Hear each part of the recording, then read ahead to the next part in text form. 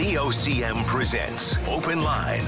The opinions expressed on this show are not necessarily those of the station. And now your host, Paddy Daly. Well, all right, and good morning to you. Thank you so much for tuning into the program. It's Friday, November the 18th. This is Open Line. I'm your host, Paddy Daly, and David Williams is producing this Come On With It edition of Open Line this Friday. So, if you're in the St. John's metro region, the number to dial is 273-5211, or elsewhere it's toll-free long distance 1-888-590-VOCM, which is 8626. Well, wow, what a day they had it over at Daffodil Place yesterday. I'm not sure what their goal was, the target for fundraising, but $450,000 later, absolutely amazing. So congratulations, bravo, Greg Smith, Jerry Lynn, Ben, whoever participated from this station, and of course all the hard work done by Al Pelly and his team at the Canadian Cancer Society. $450,000. The generosity never ceases to amaze me. All right, so Nuke scores last night. It's his third of the year. He's playing pretty well. He had about 13 plus minutes of ice time last night, so I know he'd really like to be putting a bit more goals on the board, but stick with it, Alex. He's third of the season last night. Love it. All right, just a little escape for a sec. The first time anyone laid eyes on Mickey Mouse was the day in 1928. Of course, appeared on the big screen in Disney's production of Steamboat Willie. So the cartoon mouse, drawn and voiced by animator Walt Disney. And of course, Mickey Mouse, the face of the corporation to this day, 1928. Hey, boy. All right, sports. So there was an infrastructure announcement scheduled for yesterday. I thought it was probably going to be about the Canada Summer Games, and it turns out it was exactly that. So it's a cost share between the City of St. John's, the province, and the federal government, about $11.6 million each. The Canada Games itself kicks in some money, so about a $40 million spend announced yesterday. From where I sit, long overdue. And the irony is that the new 400-metre track and a turf field inside it is going to be exactly where the old track was when we last hosted the Canada Summer Games in 1977. So I think it's a big deal, and I do think it'll have a long-term impact. And Mayor Breen says he hopes that it'll be there for the long term. Why wouldn't it be? I mean, I know it's going to be some parking complications, but for the games themselves, the real worry was that we weren't going to be prepared with the infrastructure required, including a track, and whatever has to be done at the Aqua Arena, which of course was also built for the 77 games. So that announcement has been made. The Athletes Village is going to be at Memorial University, so the location makes all the sense in the world, just outside the Aqua Arena, where the old track was. You know, there's going to be a high-performance indoor facility too, so with some office space and training space and what have you. So this comes across as good news to me. And of course, look, I understand. We'll hear the comments like, there are so many other needs. And you're absolutely right. There's a laundry list of needs in the province, but the Canada Games infrastructure announcement yesterday certainly welcomed in the sporting community. But if you want to take it on from a different angle, we're happy to have that conversation on the program. Okay. So while we focus in on the timing of an announcement to replace St. Clair's and the awarding of a contract to Marco, underneath all of this is what I think might be one of the most important parts of all these types of conversations, is the entry into public-private partnerships. It seems to just be the go-to now.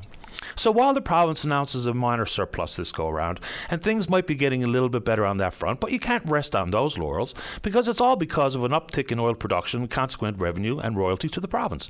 And yes, an uptick in individual and corporate taxes. But it'd still be nice for someone to break it down for us in very layman terms. Exactly what does it look like over the course of a 30-year contract? You know, that kind of gets lost in some of the politics of these announcements, when in fact that has to be a prime focus, I would suggest, even if we get a little bit of short-term relief because the private sector is involved. At some point, their profits have to be factored in. So it would be great, and maybe we'll see if we can't get someone from the Department of Finance to really break it down. What does it look like if the province went it alone over the course of 10, 20, and 30 years? And then we can map it out against what it goes in the form of a P3. But we haven't had much conversation there because the politics of these announcements has sort of overshadowed any of that type of conversation. Okay, so with St. Clair's, someone every single day since the announcement, the same person has sent me an email saying, why don't you suggest it should be Mount Pearl? Sure. It should be in a place where you have all the space required for parking and otherwise. And I know in the city of Mount Pearl and surrounding area, absolutely ample land available. But you want to take it on, we can do it. But the P3 with the Her Majesty's Penitentiary replacement and the mental health facility, and look no further than the 2 60-bed units out in Central, Gander and Grand Falls, Windsor. In the P3, there were hundreds of deficiencies. Hundreds. So there was a falling down on the job by the contractor and the inspectors because it meant the facilities couldn't open for months after they were supposed to be open. And consequently, people sitting and lying in hospital beds waiting to be in a long-term care facility. So that's part of it. With the issues surrounding the awarding of the contract to expand the emergency department at the Health Sciences Centre, it's as confusing as it is for some people frustrating.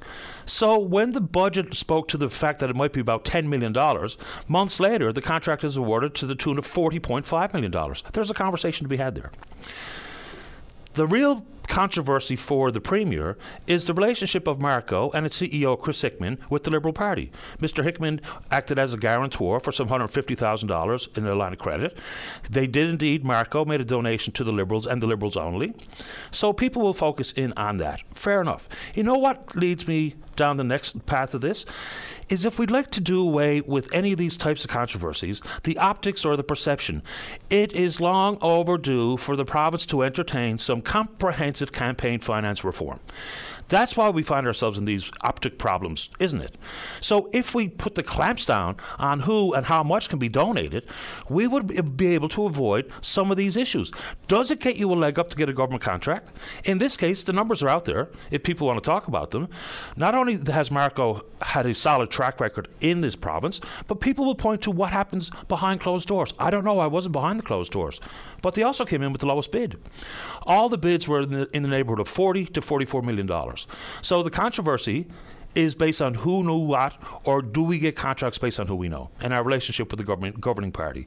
Let us get down to the brass tacks and do some campaign finance reform.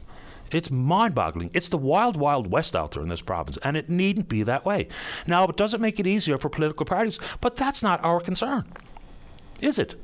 Our concern is how our tax dollars get spent and the transparency and accountability that we demand.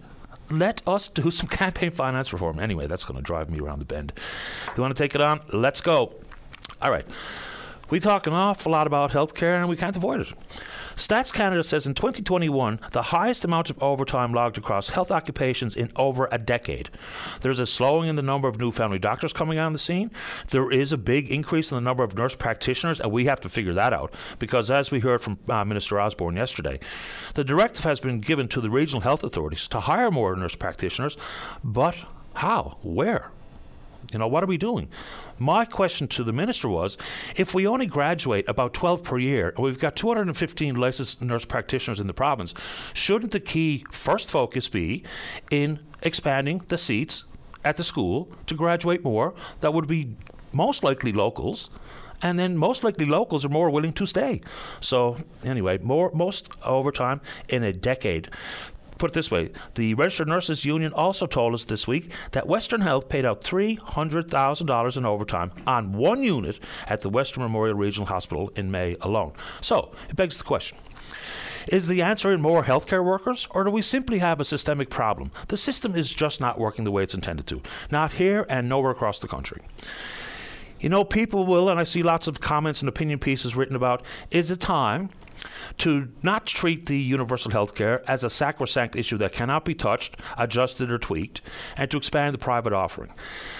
You're going to hear an awful lot of that. It does come with some potential pitfalls, though. We all know that to be true. With the private sector, how would they be able to be nimble and to lure so many of the professionals into their ranks? It does indeed create a haves and a have-nots scenario. Sure, it would deal with some public backlog issues, maybe for an MRI or something. But then what happens with the patients who have the real complex, complicated health needs? They very likely end up in the public system, while people who just need to see their family doctor or an LPN or whatever the case may be, and they have the money, could go to the private offering.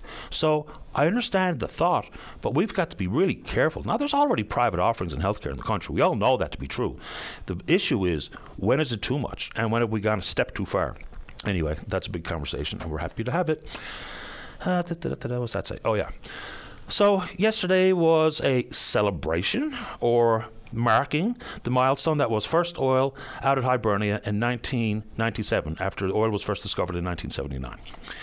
Okay, we know what it's meant to the province. There's a caller there in the queue who wants to talk about how bad the industry is, and that's okay. We can take it on. We do know that it kind of changed the course of the province. Now we have 4 operating offshore oil fields, maybe a 5th in the offing with Equinor's pending decision at Bay du Nord.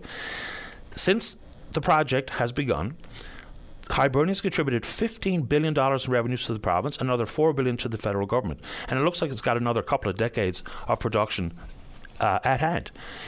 What's also curious is, in some corners, the thought is that the federal Liberals are going to do everything they can to kill the oil industry overnight. So we know the gathering of representatives from different countries that takes place at the COP conferences. That's the UN conference. Last year was in Scotland. And the consensus was to have an agreement to try to push countries to phase out coal-fired electricity as soon as possible. And/or some of the compliments for carbon capture, which is, it can work, but it doesn't always work. This year, one of the suggestions was they add language surrounding phasing out all fossil fuels, including oil and gas. Environment Minister Stephen Guilbeault, representing the country, said Canada is unwilling to put that language, unwilling to support that type of language, which is kind of interesting, because Minister Guilbeault also went on to say, after Equinor had their Bay du Nord project released from his department, he said it might become more difficult for oil and gas projects to get final approval. But then, at the exact same time, in Egypt, refuses to agree to language surrounding the phasing out of fossil fuels. So there's the contrast that makes for political confusion, I would suggest. Anyway, COP27. We've looked at and we're frustrated by the Second Auditor General's report to Denise Hanrahan into the rate of pay afforded to executives and senior managers at Nalcor between 2013 and 2018. You don't need me to rehash it. I'll just give you some. Executives were paid as much as $271,000 more than the equivalent government executives at the top of their pay scale. And it goes on and on. 108 days of leave, over $12,000 in car allowance. There's still some disparity, Denise Hanrahan says, at Newfoundland Labrador Hydro today when compared to government executives. So the question now is Oilco next? It was always a little bit confusing when Oilco got splintered out of Nalcor, but now as they stand alone, should the Auditor General go and have a look at the rate of pay and other issues inside of that company, that Crown Corporation, that is Oilco? The answer to that one is yes. Of course. There should be a careful review of the rate of pay in every agency, every board, and every Crown Corporation. There's no legitimate argument as to why that should not be done. So is Oilco next? Yes, please, Ms. Hanrahan. That sounds about the right thing to do. But stick with Hydro for a second. We were told there was a possibility over Wednesday and Thursday between 8 a.m. and 8 p.m. that there might be some power outages triggered by testing the Labrador Island Link. I don't know if any of them happened. It'd be nice to know the result of that test. Has anybody seen a power outage where you live? Has Hydro said that anything happened that triggered any outages, even if they were short-lived? The day before, the average time of restoration was about 16 minutes. So the tests have come and gone. Were they a success? Because that's been a long worry, and rightfully so, about the Labrador Island Link and whether it was ever going to work properly. And there's still all kinds of issues plaguing the Muskrat Falls project, but what was the result of those tests? Would be great for Hydro to let us in on that one. Okay, this is an extremely difficult topic. But like most difficult subjects, if we don't discuss them, then they just endure in the shadows. And this is about medical assistance in dying. Assisted suicide. So when it was first discussed at the federal level, in my mind, the thought of someone with a chronic illness with absolutely no hope, living in intolerable pain, a dignified medically assisted death, as traumatic and as dire as it sounds, it made sense to me. It did. Now there's more conversation surrounding expanding it to folks with mental health concerns, housing concerns, and the thought in some corners is that the option that some people will choose will prey on the most vulnerable. Poverty being one where they choose it because they've got housing complications, what have you. There was a lady in Manitoba not so long ago because of her ALS and the inability to get supports, home care. She made the choice that she wanted to die with the assistance of a physician. 2 more stories come from Ontario, where these 2 ladies have a very complicated illness, and they don't have the support they need. They need a special type of housing with air filtration because they've got this condition that is, I don't really know how to pronounce it, so I'll just leave it out. Anyway, they need specialized housing. There are significant guardrails for eligibility requirements before a physician will approve and participate in medical assistance in dying. Not only do we have to ensure that those guardrails are as sturdy as they need to be, it's remarkable that the focus has come on how to die versus the kind of supports people need when they're living with mental health issues and or in poverty, whatever the case may be. So, we can't split the focus to the point where the focus is all on how you die as opposed to what supports are needed to keep you alive and healthy and to manage your illness. So this is a tricky one. There has been some legislative changes since it was first agreed upon in the House of Commons. And yes, the eligibility requirements are absolutely real, and there's no mention of housing as an eligible issue and or simply the amount of money you have or don't have. But that one becomes extremely traumatic and emotional to even discuss. But like most things, those are the ones that need discussion the most, aren't they? So I know that's be a tricky one for anyone to want to broach, but we thought we should bring it up, or I thought anyway. All right, a couple of pieces of good news before we get to the break. So the good old PUB, based on recent commodity market developments. Last night, stove oil dropped by 28 cents. All right. Gasoline down by 9.3 cents. Good. Diesel down by 7.9 cents. Now, we're still paying extraordinary sums of money at the pumps, whether it be for diesel or gasoline and or furnace oil and stove oil. But that's a big reduction in stove oil, 28 cents down as of this morning. That's the good news. Also, this is a piece of good news, bittersweet. I want to say good morning to Adam and Alex Keating. We know Adam on this program as one of the founders of Colab Software. They're doing excellent work, one of the tech startups that are really thriving here in the province. They lost their dad, Keith, back in 2013 after a battle with stomach cancer. And amongst their circle of friends, the suggestion was, because Keith loved basketball, let's play one game in your dad's memory. Right? And so they thought, let's do exactly that. And here we are, 9 years, 8 tournaments later. They've raised over $134,000 for a chemotherapy center at the Health Sciences Center. So I'm sure their dad would be over the moon, beside himself, and extremely proud. Adam would harken back to his young days as a basketball player, and Dad working full-time. He'd come home, they'd gobble down their supper, and then Keith, just like my father would have, would be in the rink or in the gym for hours on end, because that's where their children were. So they decided to have the tournament, and it became something huge. 44 teams from across the province, across 6 divisions, were playing games starting on Wednesday, go through Saturday at the Powerplex in St. John's. Congratulations to Adam and Alex. Undoubtedly, it's made a difference to the boys and their family and friends.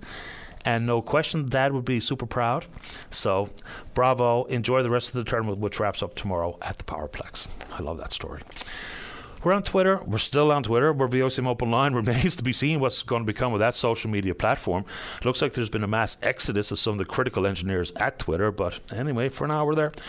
We're taking your emails. It's openline@VOCM.com. When we come back, let's have a great show. That only happens when you call. Don't go away. And welcome back to the show. Just before we go to the phones, I have a couple of people who have sent me their suggestions for the rewriting of the Ode to Newfoundland. Of course, all based on the decision made at Memorial University to stop singing the Ode at convocation ceremonies, which I think is an unnecessary mistake, because when we're talking about inclusion, taking something away is the furthest thing from including. So he wanted me to put it back out there for your consideration, and I'm happy to do it. Also, an engineer listener of the show, someone who monitors the electric system here in the province and understands the electric system, he says his data logger picked up an event on the grid at 5:38 this morning that resulted in the Maritime Link Frequency Controller kicking in twice in about 5 minutes to stabilize the generation load balance. He's not sure what triggered it, but that's the only thing he's seen. So no major interruptions that we thought may take place Wednesday and Thursday. We'll see if we can get the formal results of that Labrador Island Link testing from Hydro ASAP. All right, I'm doing it. Line 6, Bruno, you're on the air. Don't sound so happy, Patty. I'm over the moon. A couple of things I'd like to touch on today. First, a number of things that you touched on in your intro. one that I want to briefly touch on, that it's a little close to home to me, is with the medical system failing so many of us across the country. Sadly, not only people with housing issues, but those of us whose quality of life is deteriorating because we can't have access to medical treatment. For instance, surgeons not being able to find operating room time, being frustrated. My surgeon is about to jump ship and leave the province, like many of yours are too, for many of the same reasons. You can't get operating room time to give his patients a reasonable quality of life. And so that leaves many of us to think, if I can't have a reasonable quality of life, then should not MAID be widened for us to make it appropriate? If we can't get reasonable medical care, why not let us die with dignity? Any comments? It's a difficult conversation, and for every individual, it'll be a different set of circumstances. I know, like I mentioned, when the conversation first began, my mind went immediately to someone who's got a diagnosis and a prognosis that is extremely dire and doesn't have long to live, albeit in intolerable pain for that person and their family. If there was an option to die with dignity under the supervision of a doctor, I get it. But that's where you and me both, and most of us, I think. I think so. But now when we see some stories where people are basically saying that they may indeed have been deemed eligible, but their eligibility came out of the fact that they just ran out of time and patience, living in poverty, or don't have appropriate supports, and don't have mental health supports, and don't have a proper home to live in. So we've got to be extremely careful. Nowhere does it say poverty or housing meets the eligibility requirements.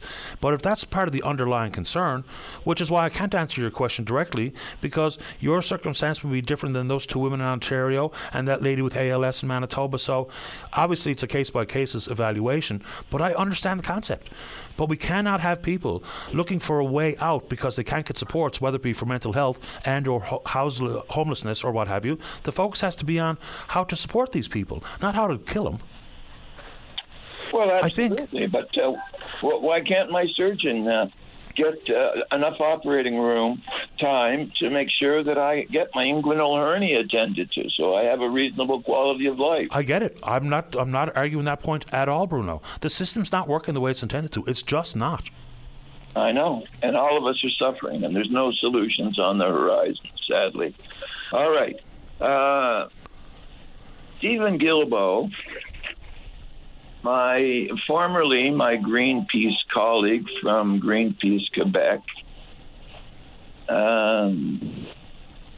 is at COP27, and as you discussed in your intro, despite the fact that he was on side with saying no more coal production, that he won't extend that same thought to the oil and gas, that not too many years ago, Stephen Guilbeault was hanging off the CN Tower saying, we've got to end this.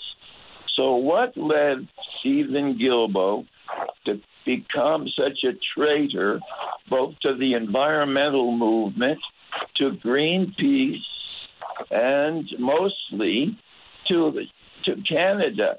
Now, his weak-kneed excuse that he gave for not including oil and gas as well as coal on the list of things that need to be put an end to was that chicken shit Stephen is afraid that the provinces might sue him.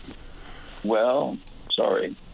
So he's afraid that the provinces might sue him, which leads to the obvious question, does it not, Patty? What the hell is he doing there? Why aren't the people that he feels can responsibly make decisions about putting oil and gas on that list, why aren't they there making the decisions?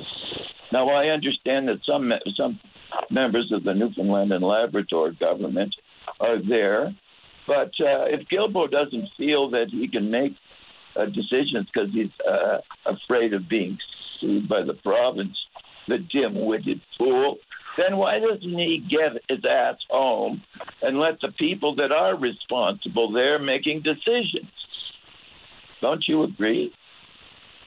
I mean, he's the Minister of the Environment. It sounds like one of the appropriate representatives to be at this type of conference when we're talking about the environment. I don't know why that would be an issue. I understand your concern with what he said or what he did not say. I mean, I think that the country is probably eyeballing natural gas as a next big play in that fossil fuel sector, whether or not people like it or not. That's, I think, what's happening, which is probably leads to the hesitation or refusal to agree to such language of phasing out fossil fuels in its entirety, including oil and gas. So, yeah, I mean, I can't speak for the minister. I'm not really sure what to say. But before we run out of time, let's get to the Nalcor report if you wanted to make a comment there as well. Well, from the beginning, we've had a discussion on whether or not the economics is part of the environment, and I've always argued that it was. But I came to the Muskrat Falls project mostly concerned about the narrowly defined environmental impacts, not the economic impacts. But as I pointed out to you, I've been blown away. Because the more I read about the economics of the project, the more I couldn't believe my eyes for what I was seeing, for how out of control this provincial crown corporation was, and for the risk and the hazard that it posed to the residents of Newfoundland and Labrador, taxpayers, as well as ratepayers. Well, all of my worst fears have more than come to pass, where everything has been out of control all along at Nalcor, and the economics of it have been the worst. Now we find out that everyone on the Nalcor heat has been getting considerably above what government employees doing similar work have been getting. They've been getting paid way above pay scale. Now, what I find a hard time understanding, and maybe you can help me understand this, Patty, is we've had several reports done on Muskrat Falls that have outlined some of the problems, and yet none of this was addressed by those people, number one, and number two, the government has done nothing about it. Why is that? Why has there been no action on curbing Nalcor's excesses in the past?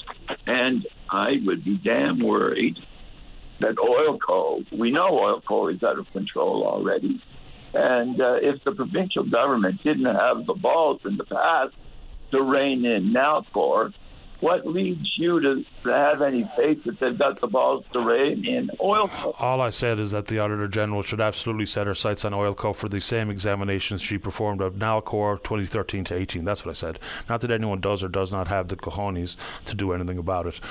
Bruno, appreciate the time. Hope you're doing well. I know you had an issue with your surgeon, but I'm off to the break, but you have yourself a nice weekend. Well, thank you, but... Bruno, we can't have this dance again today, okay? I appreciate your time. All right, then. Take care. All right. Have a good day. You too. Bye-bye. All right, let's take that break. When we come back, lots of time for you. Don't go away. Save the date. VOCM's Dial-A-Carol. Sunday, November 27th, 1 to 6 p.m. on your VOCM. Welcome back. Let's see here. Let's try line number 1. Daryl, you're on the air. Oh, hi, Paddy. How you doing today? Ooh, not too bad. That's a bit loud, Dave. Okay, there we go. Go ahead, Daryl. Oh, yeah, sorry. Yeah, thanks, Paddy. What I'm calling about today, Paddy, I'm going to talk about inflation. And I'd like to let your listening audience know that 8:30 tonight at Marketplace, they're going to be talking about inflation in depth and all different types and the costs. So it should be very interesting to watch. So I'll be on CBC tonight, Marketplace at 8:30, which would be worthwhile tuning into.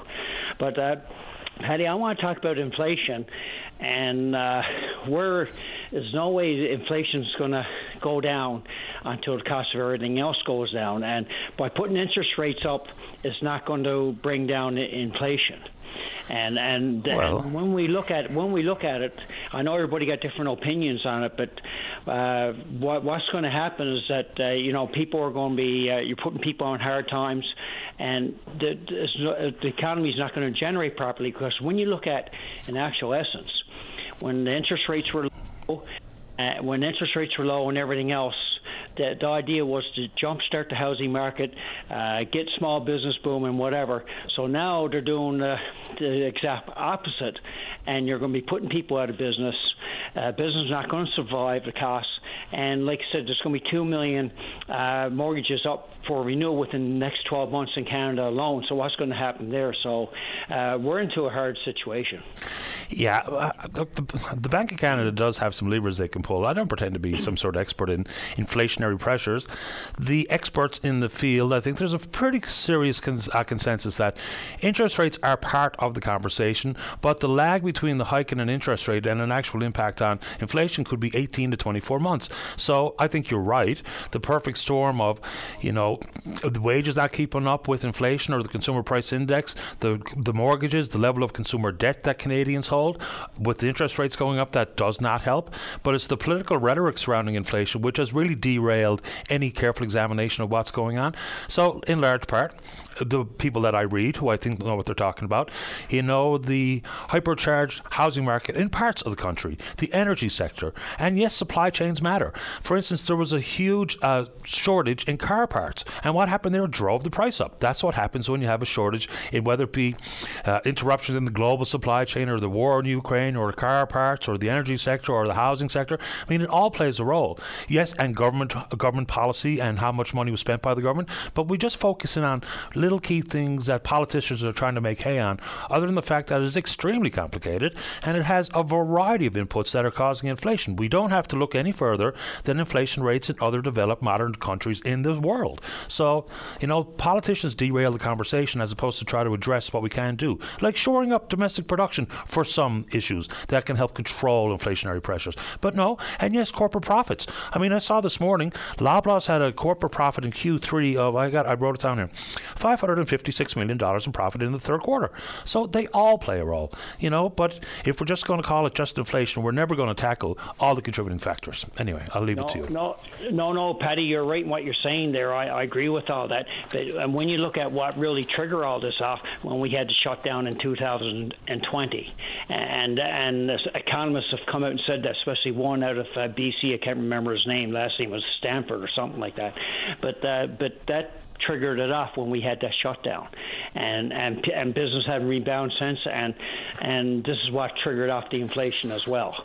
So that was the start of everything, and there's a combination of things going on in the world as well, and there's always like this or that and whatever. But what I can never figure out, how gas could go up one day, down the next, up and down like a yo-yo, and you got the same inventory. And they're basing it on like markets. But when we got the inventory already bought and paid for, how can you up and down prices based on what you probably paid for it when you originally had it imported or whatever the case may be? I don't get that one. Well, I mean, I don't think anybody really truly understands how the PUB approaches this issue. Gas up one day, down the next day. Stove oil down 28 cents today. Gas down 9 point odd. Diesel down almost 5.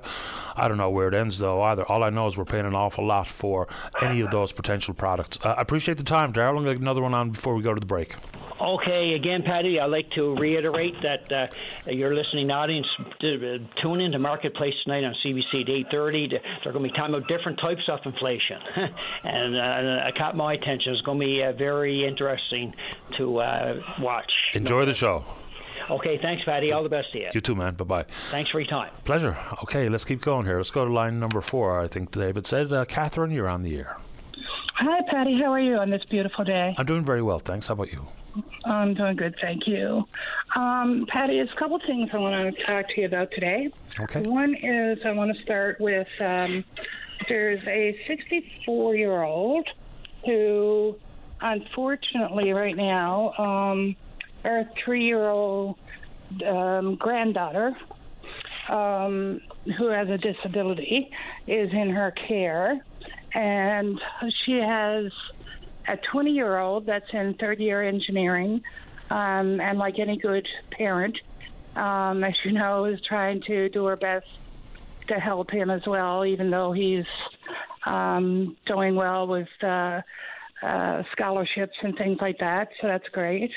But she's going through a difficult time right now, and really needs like 1 or 2 gift cards to help with getting some food for mostly the child. The child has a special diet, and she can really use some help right now. She is a part-time teacher.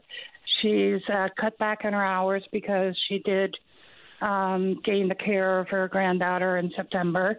So she's losing hours because of that, but she's, more than willing to sacrifice that for the care of her granddaughter. Like you would. So if anybody steps up to want to help, we can certainly connect you with the kind-hearted folks who may indeed give us a shout, say they're willing to offer you a little bit of help. Okay. That would be awesome. Thank you. Okay. So I just wanted to also speak to you for a minute.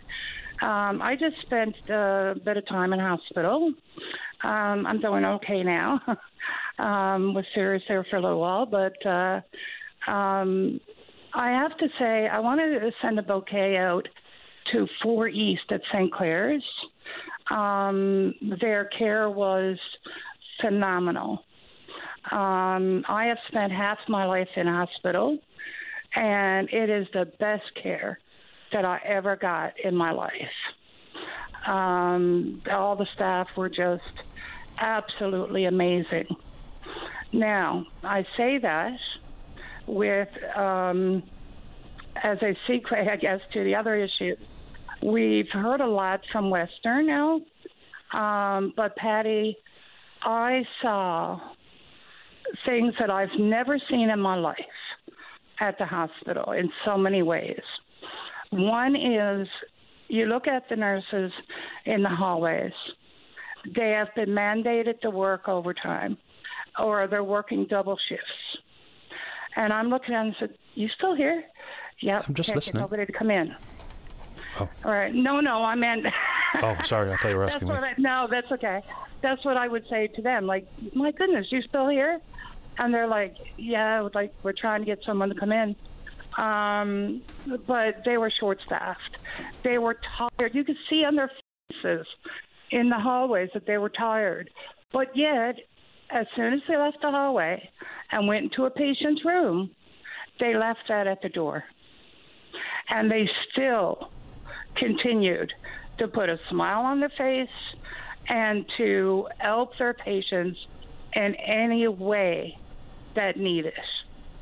And it was just amazing to see that in spite of all that they were going through. And it wasn't just that, Patty. The nurses at the Western Health are right. I've seen nurses being groped by patients.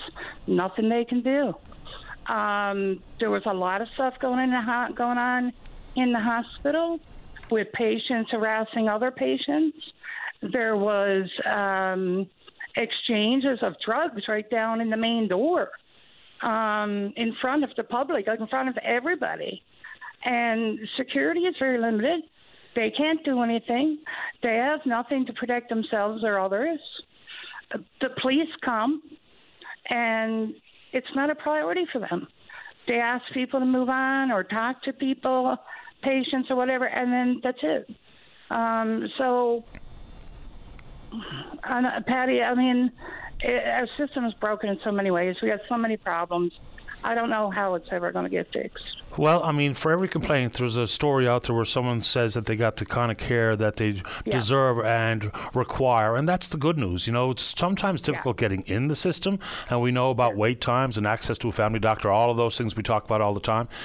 But more often than not, once people are in the system and get a bit of help navigating the system, they get the kind of care they need. And that's the good news. But the system is obviously broken. If Stats Canada says in 2021 there was more overtime work by healthcare workers than in over a decade, if Western Health paid $300,000 in overtime on one unit in the Western Regional Hospital, obviously there's a problem. I don't even know what the solution is. I know government has a full suite of incentives to bring people home or to hire more, to move nurses from casual to permanent full-time. but they're only feeling like Band-Aids to repairing a system that obviously had incredible intentions when first designed as universal health care. But over the course of the last number of years or decades, we're seeing that it's just not working the way it's supposed to. And I know the federal government will always deflect and say it was provincial responsibility, but I think the feds have a role to play here as well, to be honest with you. So if they entertained an exercise like we have here with the Health Accord, a 10-year transition, a bit of guidance for the provinces, we could probably fix a system that has a good design, but there's some flaws in it, and there's some gremlins in the matrix that are really pushing people further and further from the system, and things are getting worse. Positive healthcare outcomes are not what they should be with the amount of money we spend, period. I'll give you the last word, Catherine. Yeah, no, I just want to say, one of the issues in the evenings on the unit was there's no clerks. So there's no one. The phones are constant, constant. Whether it's from the emergency department, a resident, a doctor, someone else in the hospital, or family calling in about their loved ones. And the nurses are expected to do their work on the floor with their patients and still run down the hallway to try and catch a phone call. That's an issue. And the nurses are tired, like I said, and that's the big issue. They need to go home. They need sleep. They need breaks. They need more help all around. And, I hope the government finds a long-term solution to help, because the care, like I said, in spite of all that, the care that we got was phenomenal. Good news. That's the good news in this conversation. And a bouquet to the, I've been with the ENT clinic at Payton Street, the team over there. There's only a few of them. And they have clinics at the hospital as well. And that's the floor I was on. And I just want to say that all the doctors at the ENT clinics are amazing as well. So I want to send a thank you out for their care over the years as well. I'm sure they appreciate it. Thank you for your time. My pleasure. You take good care. You too. All righty. Bye-bye. Bye-bye. All right, break time. When we come back, Bernie's in the queue. Bernie lost her property in Fiona. We'll speak with Bernie Short right after this. Don't go away. Welcome back to the show. Let us go to line number 6. Good morning, Bernie Short. You're on the air.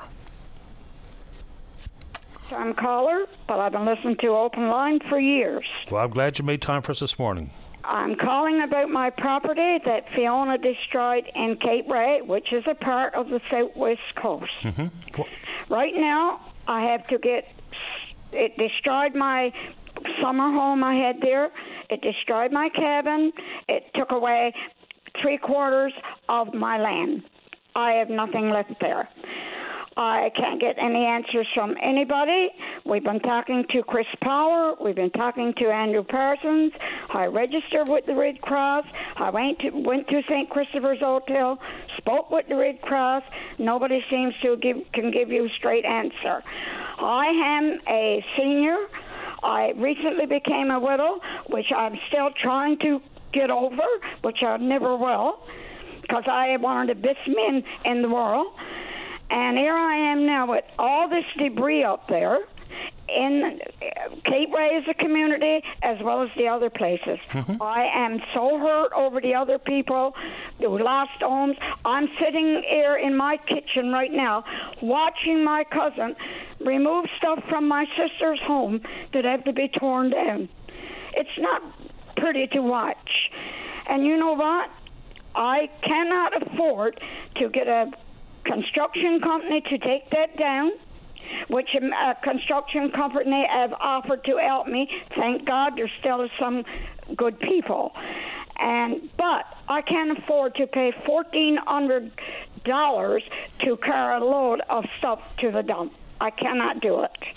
So, a couple of quick things. Right off the bat, I'm so sorry to hear that you lost your husband. My condolences to you, Bernie. Mm-hmm. And with the loss that you suffered with Fiona, have you been told that you're simply ineligible for any support, or you just don't know and you can't get an answer? I just don't know. And I mean, they had a meeting on Tuesday night in Port-aux-Basques that I was going to attend. When my son came home, he was going to go with me. because thank God I have a good family.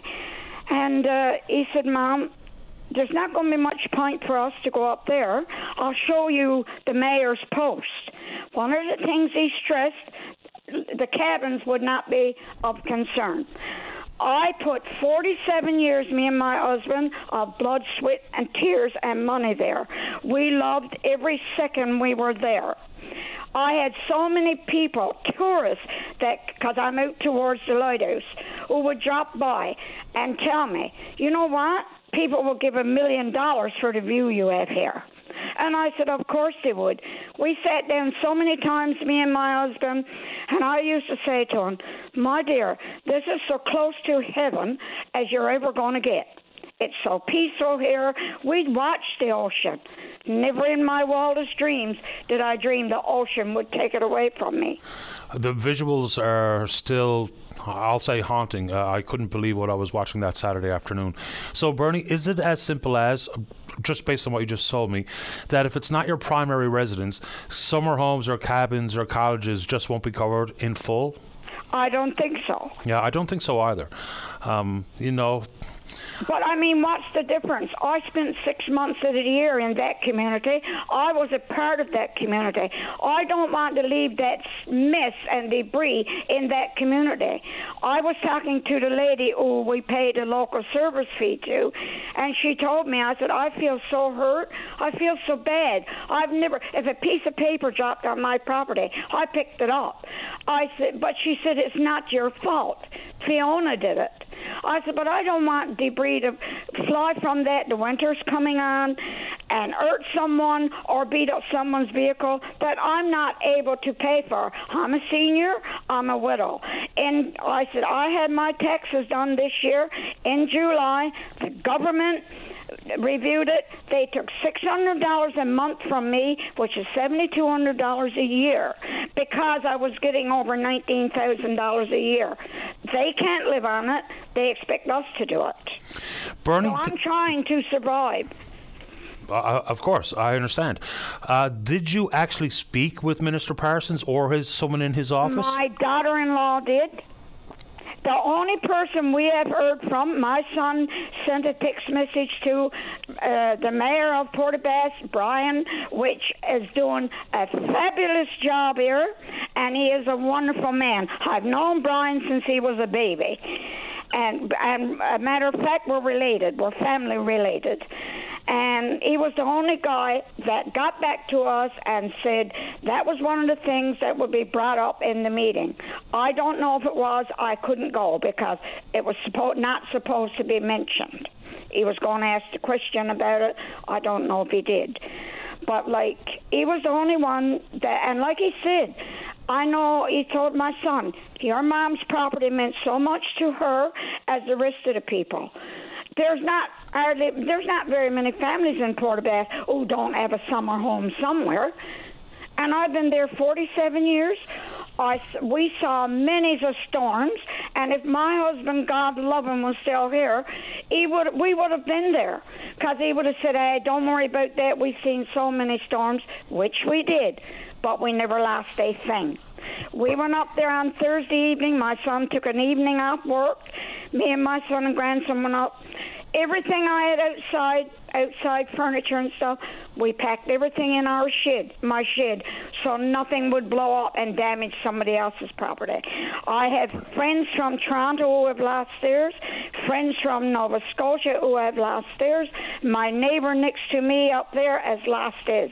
We can't get nothing from nobody. We don't know if we should go up and tear it down, if we should burn it, or what we should do with it. And that I don't want to do. It breaks my heart to go there and see what I had and what I have now. I don't have the heart to do anything with it. I understand. I'll tell you what. I need help from somebody. What I'm going to do is get clarification from whether it be Mayor Button, who I agree has been doing a tremendous job. Dave, can we send an email to both Mayor Button and to the Minister Parsons' office to get distinct clarification about summer homes? You know, if it's not your primary residence, any coverage. So I'm going to do that, Bernie. And I'll talk about it on the show when we get an answer. And if I have any more information for you, or there's someone in the area that's willing to help in cleaning up that debris, I'll call you back personally. But I'm going to get an answer on the summer home coverage. In addition, we're asking for the Red Cross to give us a firm accounting of how all the donation money is being spent, because this might be a place where some of that money, because there's millions and millions of dollars have been donated to help the cause on the Southwest Coast. So I'm going to do those three things: contact Mayor Button, contact Minister Parsons, contact the Red Cross, and see if I can get you some answers right away. Well, Patty, I registered with the Red Cross. Yep. I went to St. Christopher's Hotel, and I talked with the Red Cross. I mean, I don't know what else to do. I've done everything that was required. And, I mean, my property was destroyed by Fiona, as well as everybody else's. Okay. And you know what? Well, I didn't put that there for nothing. We put 47 years of blood, sweat, labor, and money in it. Yes, ma'am. And we loved it there. Bernie, I'm going to try to get you some answers. Thank you so much, Patty. I said, well, you know what? I have to call Patty. I've been listening to Talkback so many years, and I've talked to people in Cape Ray. Everybody feels so bad because of the beautiful spot I had there. My son lives in St. John's. He's going to retire in 2 years. He had the intentions of coming back to Cape Ray and building a house on my property. He can't pitch a tent there now because the ocean took it. Bernie, I'm going to see what I can find out for you. Okay, Patty, thank you so much. My pleasure, and once again, my condolences on your loss. Okay, thank you. Thank you, Bernie. Bye-bye. Right, bye-bye. So we'll do those three things. Look, it's important. People stepped up to the plate and made those donations, whether it be at the We Stand on Guard Again concert or just individuals or businesses that made donations to try to help on the Southwest Coast. There is absolutely millions of dollars, and this is on top of the $30 million the province is putting forward for housing compensation. We do need the Red Cross to help us understand exactly how that money is being spent. Now, I think the Red Cross is a tremendous organization. Of course they are. But that doesn't mean that we shouldn't have a better understanding of how that money is being spent. For instance, specific circumstances like Bernie faces. Does that fall within the purview of not inside the province's support, but in the Canadian Red Cross's support? So those three things we're going to try to do for Bernie. Let's take a break. When we come back, we're speaking with you. Don't go away. Weekdays on VOCM, it's Open Line with your host, Patty Daly. Join the conversation each morning from 9 a.m. to noon on your VOCM. We get people talking. Welcome back. You said 7, Dave? Just to make sure I'm on the right track. Let's go. Line number 7. Charlie, you're on the air. Good morning, Patty. Good morning. We got a beautiful morning out here this morning for November. Yeah, not too bad in town. It's coming and going, grey and blue, but not bad. As long as we see the sun, right? Yep. Patty, just before I start my main topic, have you heard of a place called Skinwalker Ranch in Utah? No. I saw it some time ago on the History Channel, but I did some digging, and I'm reading a book on it right now. I would suggest if anybody would like to see something strange going on, a scientific team is there now investigating. They had one there for 7 years before that. That's how strong the stuff is. But anyway, there's a lot of stuff going on there. It's a really, really fascinating story, Skinwalker Ranch. So I'm recommending that to anybody out there who's interested in what do you call glowing balls and mutilated cattle and whatever. I'll give it a look. Skinwalker Ranch. I won't forget the name anyway. No, that's right. Just 2 or 3 things now. The Nalcor thing, I'd like to express my disgust with that as well as your other callers. It seems like they set their own salary structure in there. Am I right on that? The board of directors or whatever? Yeah, well, between the requests by senior managers, executives, and yes, the board of directors, given that there was an order and council signed that allowed them to do it, they did it. Yeah. And so, no, the only oversight they had was themselves. Pretty much. And this is what we get as a result. So they paid themselves enormous funds, bonuses and everything, for a project that's going to cost us for generations. The outrage, it's beyond outrage, right? If they had been effective, if they had come in on budget and we had the thing rolling in that, we might have been able to overlook that to some degree. But to have both of it happening at the one time, it's a little bit much to ask a taxpayer to take, don't you think? You know, I mean, it's a lot too much. Yeah. Patty, Guns for Jesus. I don't know if you've seen, I heard a couple of your callers One said, we should have a Trump back here, and the other one said, hope Trump gets back in. You know, I guess I find it very hard, the way people size up things. I don't know if they don't look into things and just mouth off or whatever. But there's a whole group of people out there who can pose with a gun and pose with a poster of Jesus. And Jesus' message, of course, was love, forgiveness, and peace. And they can somehow square that. I guess they have to turn themselves into a lot of pretzel-like shapes to square those two things. And then they say, well, abortion. I'm for the Republicans or Trump because of abortion. Now, as far as I know, abortion wasn't mentioned in the word of Jesus. But if you can go with one thing and say, and ignore all the other things, like peace, love, and forgiveness, it seems like to me you're turning the message of Jesus upside down, and you're really not thinking about what you're saying. What would you say on that? Well, I mean, look, I'll never be able to wrap my mind around for instance, evangelical support for the former president. I just don't get it. I guess they all have the same things that they dislike and or hate, and they all have the same agenda politically. So they're willing to overlook an awful lot of stuff to have people in power that side with them on social issues or conservative values or whatever they like to pretend it is. But it's a head scratcher. I can't make heads or tails of American politics anyway, to be honest. And those same people, as far as I look around Newfoundland, and I see a lot of the old line churches are losing membership fast, but not in the evangelistic Pentecostal type religions. They seem to hold their congregation or even grow. And their message is, if you listen to it closely, it's you better be born again, or you will be condemned to hell. Now that's a message of fear. As far as I know, from what I've read again in the Bible, that they said to forgive 7 times 7 times 7. That would be the message of Christ. But if you don't somehow adopt that thing about being born again, not only instead of taking you out, instead of ignoring you that God could do and just leaving you by the wayside, He won't be satisfied till He tortures you for the rest of infinity in hell. Can you believe this day and age there are still people promoting that, and there are still people believing that? Well, yes, I can, because I can see it. I can believe it's happening. I can't understand it, but I see it happening. So, yeah. Anyway, did you want to get to something else before we run out of time, Charlie? You're not too fussy on the religion thing, are you? I'm not too fussy on the religion thing. I have to say, I can only say so many times, I just don't get it. I don't understand the relationship between that particular American party and religious organizations. They seem to be willing to vote for things against their own wants and their own agendas. I just do not understand it, so I'm not sure what else you want me to say about it. Okay, no, that's fine.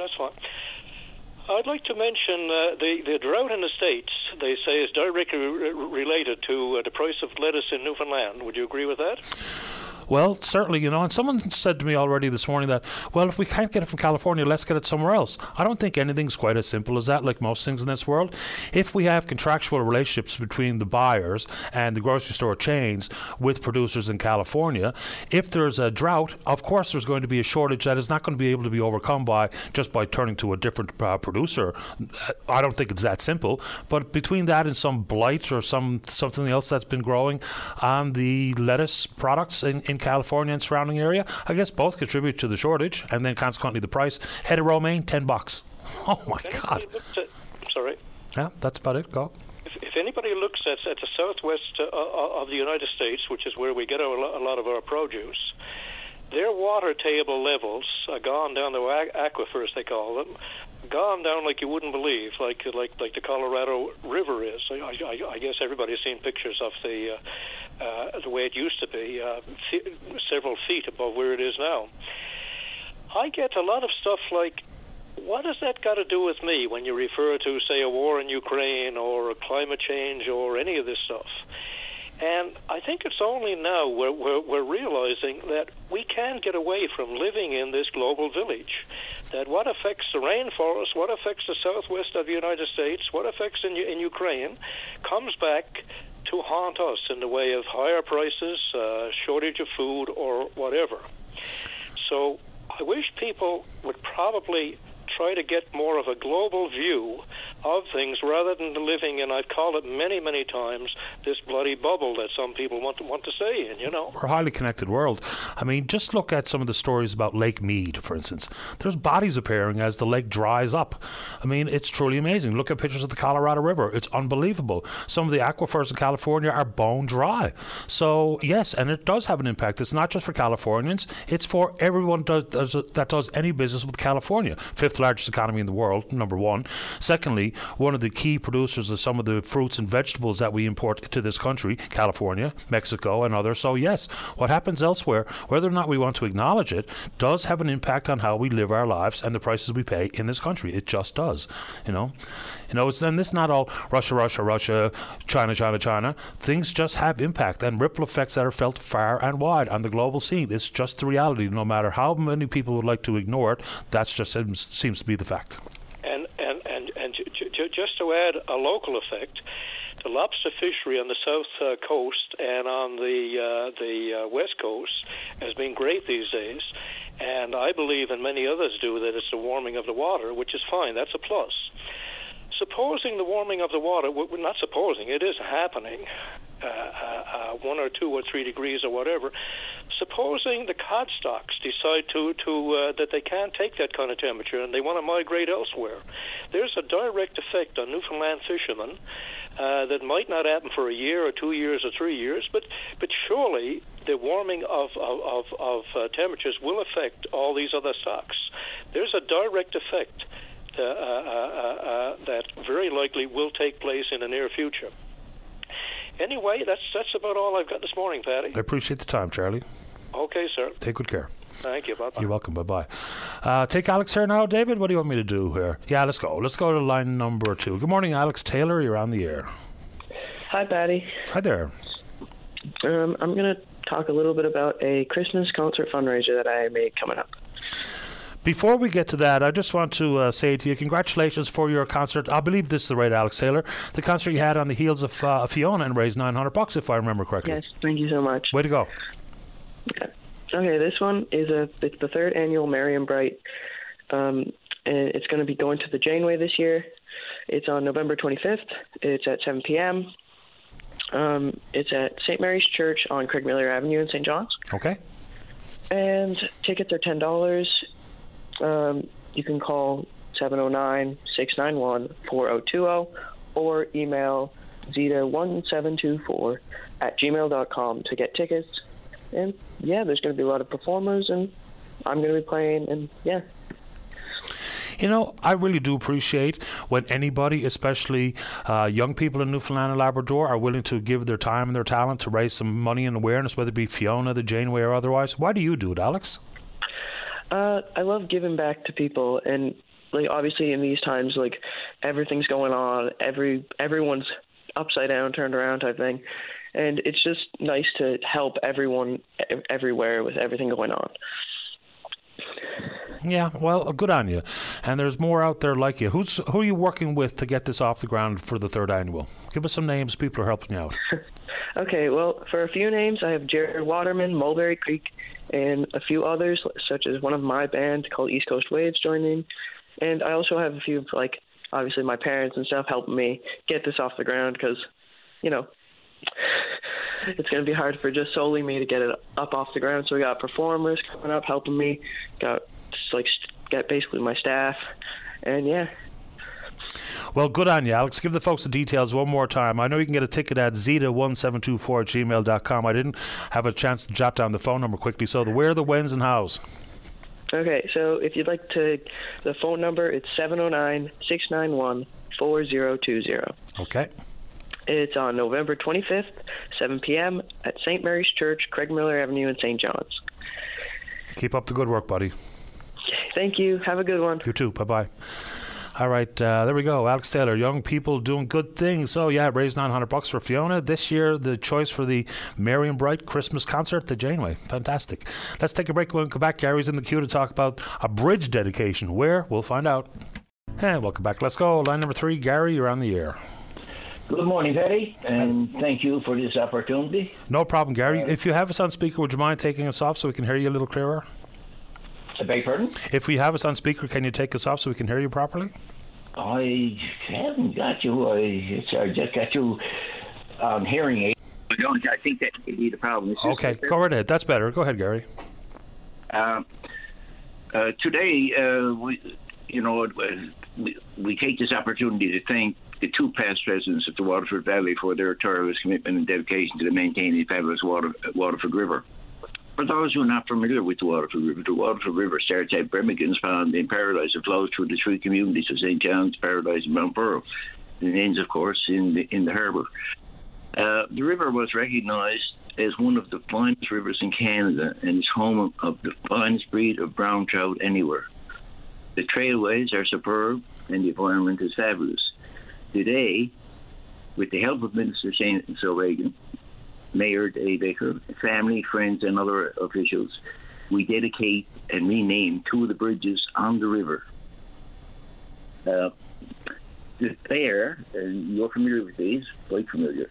They are long-time Cabinet Minister Neil Windsor and Sandy Roach. Sandy was executive of the Fisheries International, of course, at one time, and also the provincial deputy minister. You know, their foresight, 30 years ago, and in attracting Flow, which is friends of the lobbyists of the Waterford River, Grand Concourse, Conservation Corps, and others, made it possible for us to enjoy a pristine river and the fantastic trailways. And today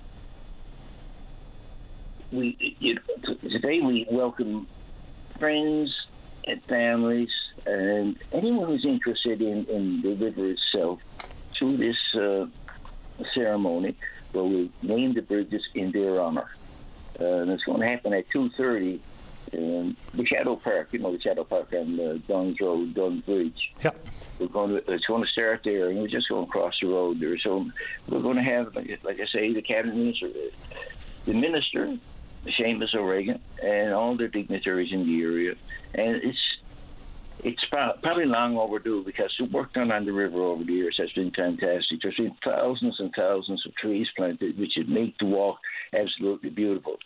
And so we found it necessary to come together and do something special for those two people because the work they've done over the years has been phenomenal. Two really well-chosen individuals to dedicate the bridges to. Sandy, as you know, is a friend of mine and a friend of the family. And, of course, I spent a lot of time with relatives of Sandy Roach and a lot of time in his cabin up in Colnet, as a matter of fact, as well. So I think that's terrific that you've selected Mr. Roach and Mr. Windsor to remember them with dedicating the bridges to them. Terrific. Good news.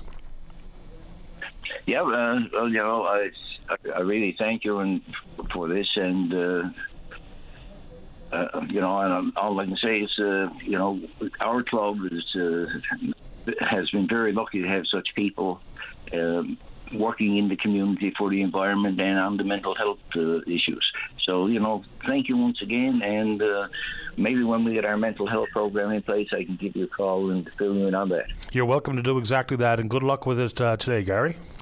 Perfect. Thank you so much. Have a wonderful weekend. You too, Gary. All the best. Bye-bye.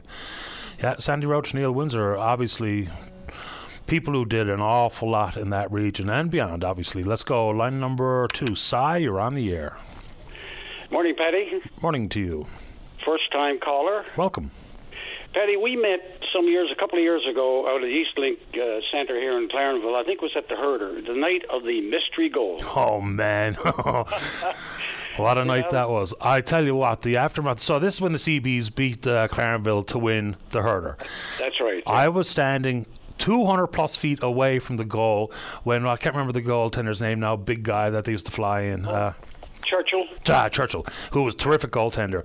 He freaked out right away. You knew there was something potentially wrong, but the aftermath of that goal and that championship, I was getting pummeled for days and weeks as if I had something to do with it, when of course I did not. I left the rink that day, drove back to St. John's. As soon as I pulled in the driveway, one of my sons came out and said, "Did you see the video?" I'm like, "Oh no." And the puck clearly went under the net, so oh boy. Paddy, our seat right on the goal line, and when Churchill moved to his left, his skate hit the goalpost and lifted it up. Yeah. And the referee was on the other side of the net. Yeah. And how he didn't, it was anyway. That's not the reason I called. But anyway, that's a fun, if not interesting, memory for me. That's right. Petty, you had Brother Dan on not too long ago talking about turnings. He's doing great work with that. He's upwards to 30 years with that program since he started. It's amazing. Dan's an excellent fella. I got to know him initially. I bump into him every now and then. But down around Kitty Vitty, doing some rowing a couple of times in the pub and stuff. Dan's a fine fella and doing exceptionally good work at turnings, no doubt. You didn't see Dan in the pub, did you? Maybe. Patty, actually, the reason I call, I'm co-chair here with our Poppy Trust Fund. We just concluded our Poppy campaign, and prior to our start, my other co-chair, we said, I don't know how we're going to do it here. It's price of food, fuel, everything's gone through the roof, right? So I just want to do a shout-out to the Clarenville and area people that donate. It's just phenomenal. I can't believe it. They see a poppy tray, or they see our pioneer Legionnaires at the table in Walmart, all dressed in their uniform, and it just draws them to it. We've had years as high as 15,000, 16,000. This year, over 20,000. Incredible. And of course, that money is that's people's money. That goes for to assist veterans and their families. We support our local hospital, our Air Cadet program, youth education programs, bursaries, and a lot of others. That's just the reason I called. We don't have the packet here anymore in Clarenville.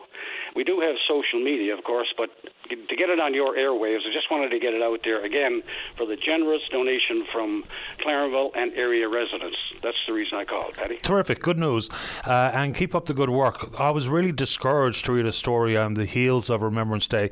There was at least 1,600 violations of the poppy trademark. People selling poppies online, and the money was not going to the Legion. They were breaking the patent. That's really discouraging. It's terrible. It's terrible. And just on one last note, excuse me, last year we got a tap machine. You can tap 2, 5, or 10. This year we had it again. Last year we had to start $700 or something. This year we doubled it with $1,400. So it's incredible. People come up and say, "Oh God, I only got I don't have any change, this, that, and the other thing." We say, "Well, if you got a card, you can tap." Oh, really? Bang! 5 or 10 was absolutely amazing. Anyway, we're doing great with it. I'm glad to hear that. The tap has been a big boost for whether it be the Salvation Army and their kettle campaign, and yes, the poppy campaign. It was a necessary move because cash is fleeting. Not everyone carries around cash anymore. Got it, man. All right. Thanks for the call. Good to have you on, Si. Okay, thank you. All the best. Bye-bye. Bye. All right, break time. When we come back, the topic, well, that is up to you. Don't go away. Saturday morning, join us for the Irish Newfoundland Show. Send your request to irishnl@vocm.com or submit them online at vocm.com. Welcome back. Let's go to line number 1. Say good morning to the PC member for Conception Bay South. He's the opposition House Leader. That's Barry Petton. Good morning, Barry. You're on the air. Good morning, Patty. How are you? Best kind today. Thanks. How you doing? I'm good, thank you. Patty, I just want to call in and I suppose to reiterate, because I've spoken about this often, and it's an important issue, and there's still no answers out there. It's I guess the conflict of interest allegations that has been directed towards the Premier and I suppose the Liberal Party, really. And one of them being, I guess, the Premier's decided he's not going to provide receipts or more clarity on his trip, and I guess the electorate will have to make the decision on that when the time comes. I mean, we're exasperated asking for it, but that's entirely up to the Premier and the voters of the province to make that decision. And Patty, and also in that same context, during some back and forth debate and some ATIP, we discovered that the wind moratorium was left at a cabinet meeting in March of this year, I think. And during that cabinet meeting, the same day that Mr. Paddock resigned and what have you. So Minister Osborne, in the last week at another media outlet said basically that he checked. He wasn't supposed to speak at a cabinet, but he said that wasn't discussed then, the wind moratorium. So we're left to believe then what happened? It draws more questions. Like, did the Premier do this himself? Like, was this something that he decided on his own, which he has that prerogative? But again, we don't know that, and there's only another kind of murks the water, is that we don't know, again, what really happened. And they're valid questions, and they've been asked me numerous times, not only by me, but by people in the public as well. And then recently, as recently as this week, we're hearing more, like, it's a contract given out over to the hospital again. And it's nothing saying that all of this is wrong. It's the perception. So whether it's real or perceived, we keep saying this, but government and the Premier has done little to nothing to clear the air. So, I mean, I've never once said you're guilty of anything. I've asked a question, and I've made it clear every time I've done that, and I've told the Premier to him personally, this is not my way of attacking you personally. This is valid questions we have to ask. It's our obligation and the role we all fulfill, whether you're the media and hosting the open line, or whether you're a reporter, whether you're a politician or representing a political party. We have questions to ask, and we need answers, and that comes with holding the office that the Premier holds 365 days a year. And, I keep repeating it, and I think it bears repeating, because a lot of people are still asking the questions, Patty. It's not just me. I hear this regularly, and people are kind of astounded that the Premier and his government continue to go on like this, nothing to see here type of cliche. Okay. And that's further from the truth. It couldn't be further from the truth. So let's see, how do I say this? Okay, so I was not there. I can't afford to go there. So I don't know who discussed what, and I don't know what an ethical wall actually really truly means. But if there was ever going to be a conversation between John Risley and Premier Furey, is there a difference in your mind if it happened in his office, in his backyard, out in the parking lot, or in Labrador? No, Patty, you know what? I've said this before. If this happened in the parking lot or happened in his office or happened in his home, that's still not right if it's Premier Furey and Ambassador Risley. If it's Andrew Furey and his best friend and his dad, listen, that's no one's business. The optics of this is who we done it with. Now, the kind of, again, thing comes out there and it complicates it. It was a fishing trip. I've said publicly as well, the fishing trip just highlights it. Well, okay, if this was just for pleasure, show us, show the receipts, show that he said it was, and his words, Patty, it's my dime, my time, full stop. This is the Premier Furey's words. He said this, so okay, you said you spent your own personal money on it? Well, provide receipts, because we don't feel comfortable the answers we're getting, or lack of answers, that you actually did. So if you want to be transparent, and if I know it was me as Premier Petton, I would be quickly going and getting my visa and blanking out everything and saying, here you go, end of story, now move on. But so it's not. It's about Premier Furey, and it's about billionaire investor, and it's a wind energy project that everything entailed afterwards. So regardless if it was in the parking lot, well, we wouldn't be able to ask for receipts, but we still have a right, and every right, to ask for, this don't seem right, and ask for more clarity on what actually are you discussing, because the optics are just terrible. It's poor judgment. I don't think anyone disputes the fact that you can and should be asking questions of the government at every turn. It's the role of the opposition. Now, opposing for opposing's sake sometimes gets a bit tedious, but asking fundamental questions, I don't think anyone thinks there's anything wrong with that. They might not think that one issue or another rises to the level of importance, but that's up to the individuals. I don't begrudge asking questions, as you know my position on opposition parties. Okay, let's move on to unless you want to say anything else about that before we talk about the Health Sciences Centre. No, that's fine. Yeah. Okay, so this is always going to be the way. When there's any relationship between a company, an individual, and government, or a political party with donations, this is going to be the outcome. Once again, we're talking about perception and optics, right? So if we look at the final results of the tender, and Marco, with a reputation and has done lots of work here in the province and actually had the lowest bid, where does lie the worry for you? Well, Patty, I think this is the case of, if you look back to a lot of other government projects, and I've talked to various contractors over time, I know a lot actually, they're cancelling tenders. Like they're going, and valid projects, some valid projects within healthcare, they've cancelled them because they're over tender, they're overbid, right? So you got something that was budgeted for $10 million and it went to quadrupled. Again, we're going into the optics. So you're cancelling other tenders when they're, when they're only like they're only probably $5 or $6 million over because they're too expensive. We can't afford it. But yet, on this case here, no, full steam ahead. We have no choice. We got to move forward. I guess it's kind of akin to you're building a new St. Clair's and it's probably over $1 billion investment. Is that really addressing our problems? We've heard this said many times, and it's probably bears repeating. Is that the answer right now? So if we can't afford to do some other valid stuff, but yet we can afford to pay 4 times, and we're not talking about $4 million, we're talking about $40 million on a project is that necessary this year? Can it be put off?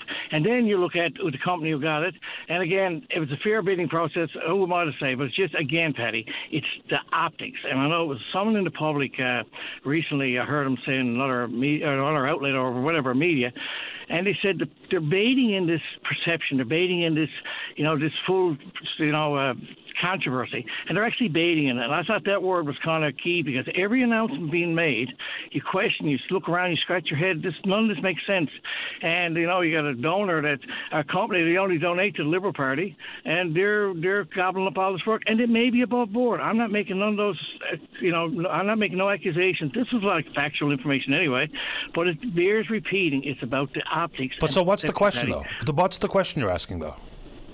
What's the question? Well, yeah. I think the full, and I've come out before on this, I think the full optics of the P3s, how the P3s are decided upon, the fairness monitors, how the bidding process happens. You no need to look no further than the penitentiary. Me and you have talked about many times of how that's been delivered. Now we got a sole source bidder on that. And I've said this before, the other bidders dropped out because they didn't feel like they could compete with this bidder. And this bidder is winning all this stinks to high heavens. And no one has come out, Paddy, and in my mind, and I don't think in the public's mind, and offered a fair explanation of how this all works to alleviate all those concerns. I've yet to hear it. I don't know if you have, but I haven't. I haven't, nor do I know if there was any adjustment made to the package midstream here. I don't recall, and nor do I understand. If anybody knows that information, I'll see what I can find out. But ultimately, Barry, this comes down to one key thing for me. And would you and your party support the long overdue campaign finance reform? Because that's where the optics begin. The first report about Marco and Chris Hickman is that he donated to the Liberals and the Liberals only in this past election. I know if you look back, they donated to different parties in past elections. They bet on a winner. So would you support and like the idea of doing something about how people and organisations and companies, even from outside the province, can donate so much money to one political party or another? That's where the optics begin. It'd be good for politicians, although it would make more work on the campaign trail, but that's not my problem. But it'd be better for taxpayers, that much I know for bloody well sure. So what about campaign finance reform? Paddy, you know what? I think it's not a matter of, sure, it's benefits to have people donating to you. We all benefit from as political parties. But I think right now we have no choice but to bring in campaign finance reform.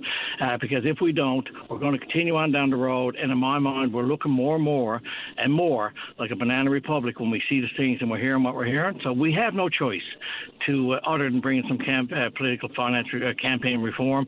And I think that I don't think there's no choice. So obviously, yes, I agree, Paddy. And I think we need to move forward with that. And this will stop these conversations in the future. There'll be someone else criticizing the PC party. We don't want that. We don't need it. And if you want to have clean, transparent government, that's the only way around it. To know that the federal setup is better than our provincial setup is kind of maddening, because you would think that the real rot would happen at the federal level with all the hundreds of millions of dollars required to campaign across the country, as opposed to, like, I can be sitting in Halifax and noodling around with donations in this province. It just doesn't make any sense. And the amount of money allowed to be donated by one person, one business or another, or one organization or another, is just not working. It's not working for the politicians, and it's absolutely not working for me. Barry, appreciate the time. Last word goes to you. No, I appreciate your time, Paddy, and you make a lot of good points. And one final point on the donation piece is you have such a small pile of donors in Newfoundland, and they're too close to the centre of government sometimes. So I think your points are well taken, and I agree, and I think we need to move forward and sooner rather than later, so we don't have these conversations on a regular basis. Appreciate the time, Barry. Thanks, Paddy. Bye-bye. That's Barry Petney, who's the PC member for Conception Bay South and also the Opposition House Leader. Break time. When we come back, Kayla's in the queue. She's got a story about housing. Don't go away. Welcome back. Let's go to line number 4. Good morning, Kayla. You're on the air. Hi, Patty. How are you today? I'm doing very well. How about you? Oh, I'm doing excellent. Great. I don't want to talk about housing, but what I want to talk about is my grandfather passed away suddenly on the 18th of October. I'm sorry to hear that. And I got a dog, 2 cats and a dog.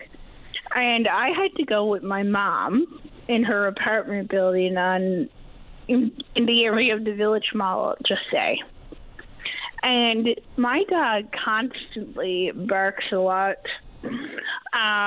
His name is Teddy. He's 2 years old. I called the SPCA and Heavenly Creatures, and they only surrender animals because my mom's waiting to go into a housing unit.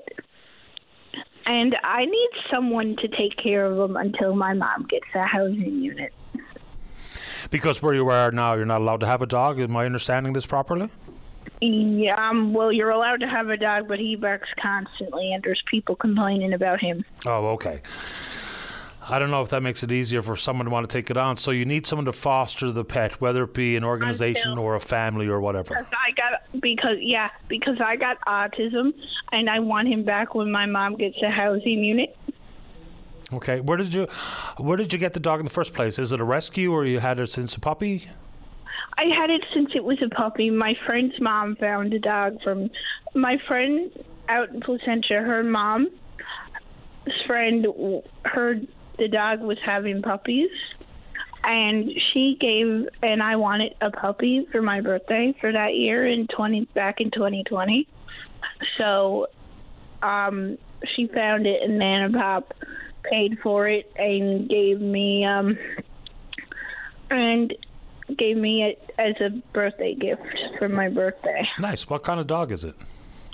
Not sure what kind of dog, but his name is Teddy. He's 2 years old. And me and my mom are really in a situation since my grandfather died suddenly. Well, I sure hope we can get you some help. So, a lovable little 2-year-old mutt. And a mutt's not an insult. Well, I've had many a mutt dog over the years. Well, that's funny. And my pop always listened to your show, and he loved it. And you're an awesome person. I appreciate that kind word, Kayla. Thank you very much. So, you're on the spectrum. Are you still in school? Are you school age? I'm not in school now. I'm 23. Okay. And what are you doing?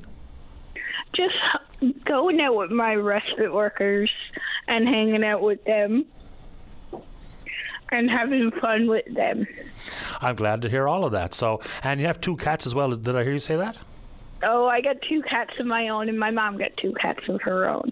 So you got a busy household. Yeah, we got a busy 2-bedroom apartment. Oh, my goodness. Okay, so Teddy's 2 years old and a lovable little mutt that Kayla absolutely wants to have back when you're able to find more appropriate housing. So do you have any idea how long that's going to take?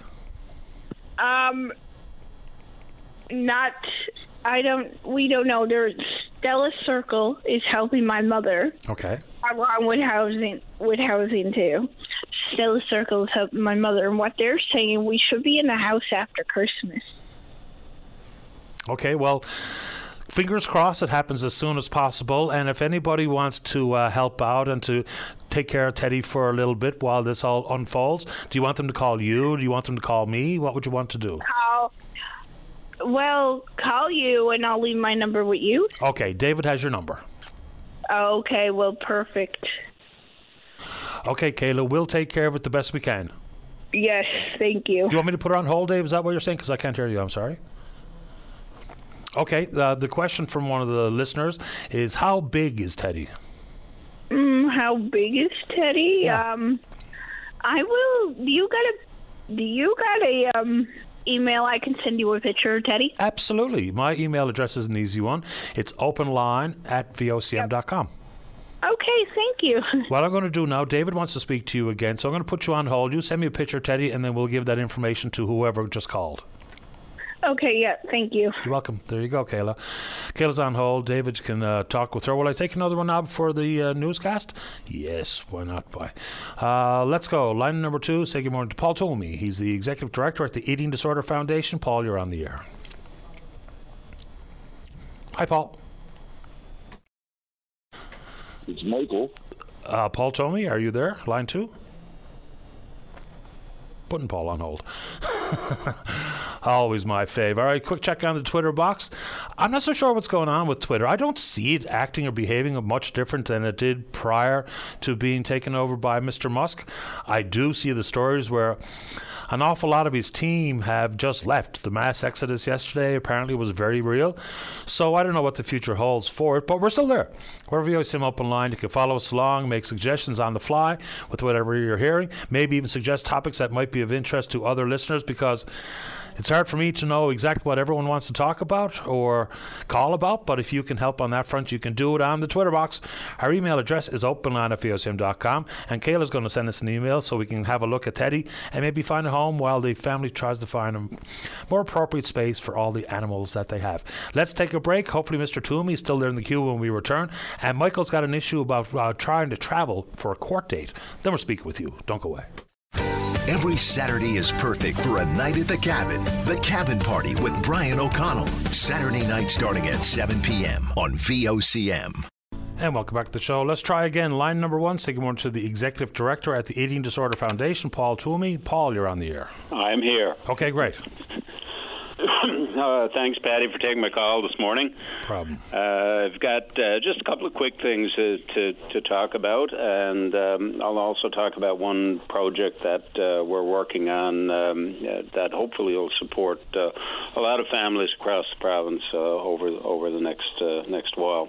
The main reason for calling this morning is to talk about two fundraisers that we've either just kicked off or are kicking off on Monday. The one that we're kicking off on Monday is our, I guess it'll be our second annual now, Santa's Little Helper online auction. And, of course, all proceeds are donated to the foundation. I understand we've got about 80 items available on the auction, everything from Molson product to gift cards for a variety of restaurants around the city, and pretty much everything in between. The auction link is going to be posted on our Facebook, Twitter, and our website being edfnl.ca.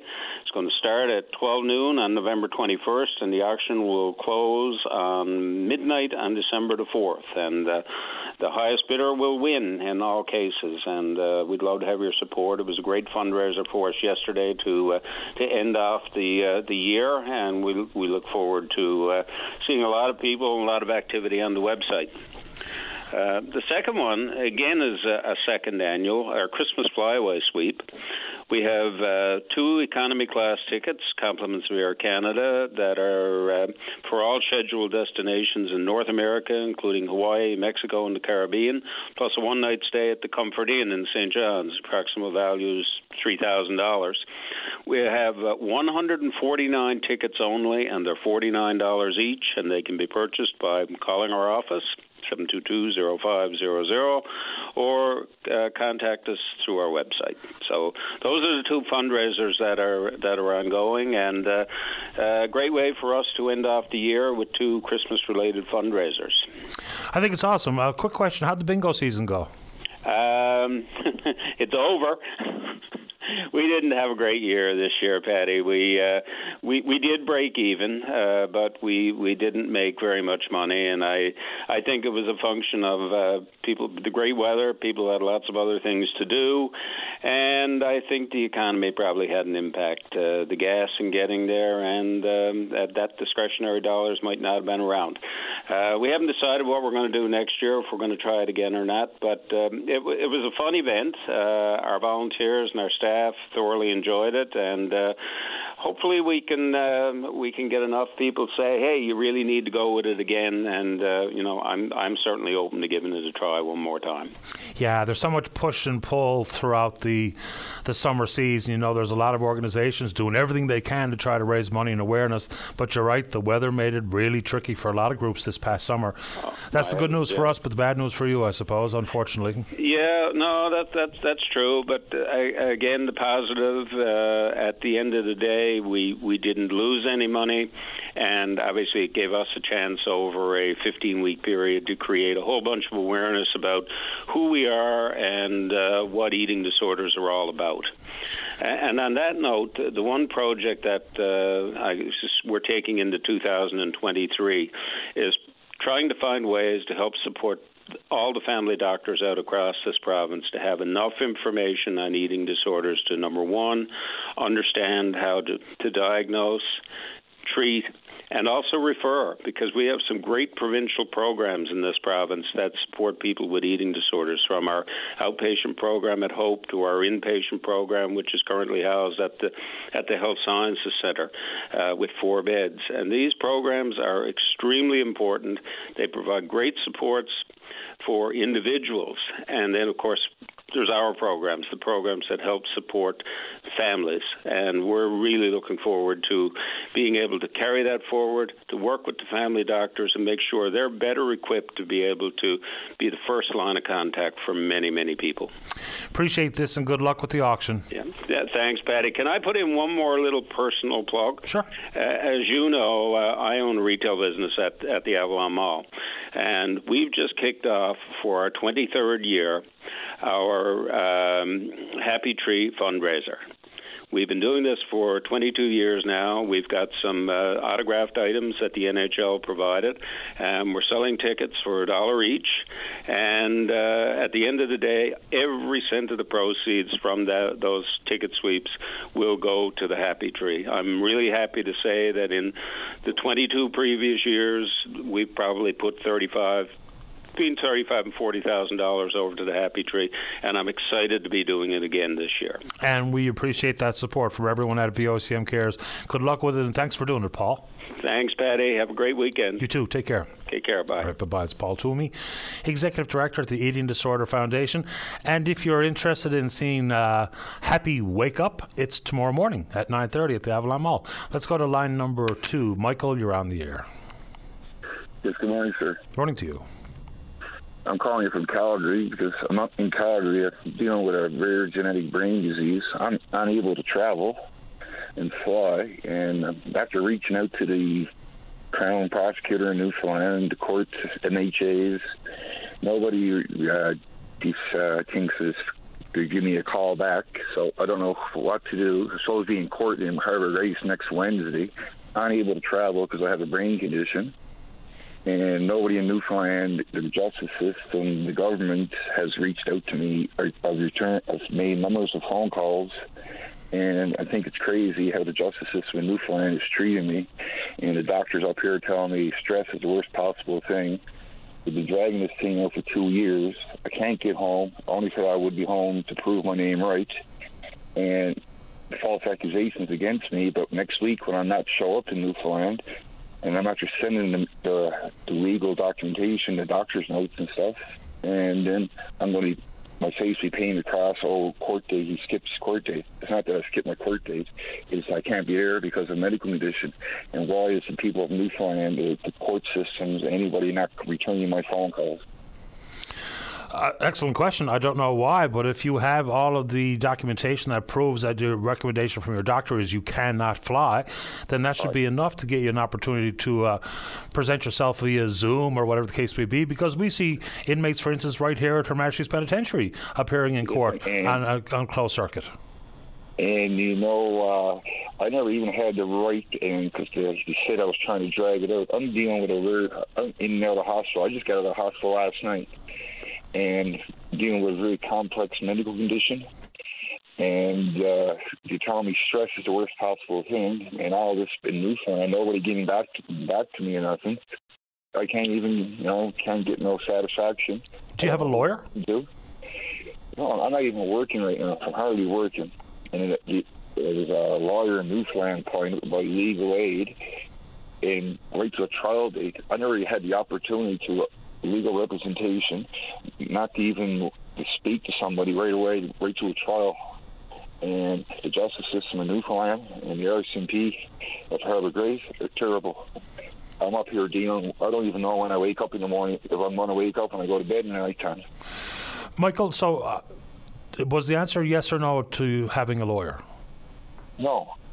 I can't afford one. I got legal aid, and she phoned me once and 2 months ago, and she said, it's not going to come to this, not going to come to this. I said, I don't want myself to be made out to be a criminal. I can't get home because of medical conditions. Right, I got that part. Yeah. So have you tried to call her to petition the court on your behalf? Because that's absolutely her job. Oh, but you don't return my calls. I called the MHA in Carbonear 2 days ago again because I wasn't getting no satisfaction from them, from the legal aid department. MHA, we'll get somebody, I tried to call a Crown prosecutor in Lanty Place, wherever it is. I got a rope down there, and repeatedly phone, and it goes right to answer machine. Leave my number, nobody gets back to me. And next week when I don't show up, they'll put it across or put my picture out and I'll class the OCM website, whatever the case may be. I skip my court date. I did not skip my court date. I cannot get home. My mom just had cancer removed. I could get home. I would have been home for that. But I cannot travel. And the way that the justice system, the way that the people in Newfoundland justice system is treating me, no one's returning my calls. I'm dealing with a rare genetic brain disease. I have nerve damage to my neck and everything from all the surgeries I'm not going to have getting done. Okay, so if someone either at Legal Aid or the Department of Justice is listening to this call, and surely there is, can we see if you can just even call Michael back to see if we can start the process, delay that court date so that we can evaluate whether or not there can be some accommodations made through closed circuit or Zoom or legal representation without Michael being in the courtroom? So hopefully someone's listening to this story, and they'll probably know who you are if you've left repeated phone messages for them. But other than that, I wouldn't really know what to do for you, Michael. Myself, personally, I've been dealing with this 2 years in the courts, and I'm sending letters to the courts for 2 years now, and they still keep pushing it, and I don't know why, but I'm up here. I don't even know if I ever get to see Newfoundland again. I had to give up my job because I can't travel through the mountains and stuff because of the pressure on my brain. Okay. And I cannot fly. I'm going to give you another number and see if they can do something on your behalf. This is the Public Legal Information Association of the province. They're a pretty helpful group. So do you have a pen and paper handy? Just 1 second, sir. I'll definitely writing it down. And even when I spoke to the Crown prosecutor, that the Crown, the legal aid, we'll see to it that this is not going to happen. A week away, 4 months ago, and I never heard from her since. Okay. Take down this number and see if they can give you any legal advice or point you in the right direction to get this satisfied before the Wednesday court date comes. So it's, of course, area code 709. Yes. 722. 722, yep. 26. Yep. 43. 2643. Yep. And it's a crying shame what they're doing to me and stressing me out, and no return calls or nothing. I understand. Let's see if you can get some satisfaction there. If not, I'd like for you to keep me in the loop. Let me know what happens.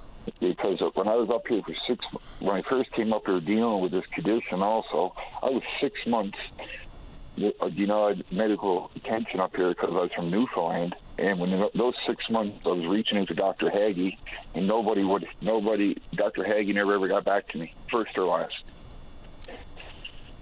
Sorry to hear that. But call that number and see if you can get some help on the legal front. Yes, it's terrible how I've been treated for the whole time. When the COVID was going on, when I was up here fighting, it's terrible. But thank you very much. My pleasure. I wish you a speedy recovery, and hopefully you get some legal help here with that number this morning. And I will definitely let you know how I work out with it. Thank you very much, sir. You're welcome, Michael. Take care. All right, bye-bye. Break time. When we come back, medical transportation. All right, don't go away. And welcome back. Let's go to line number 3. Leonard, you're on the air. Morning, Paddy. Morning to you.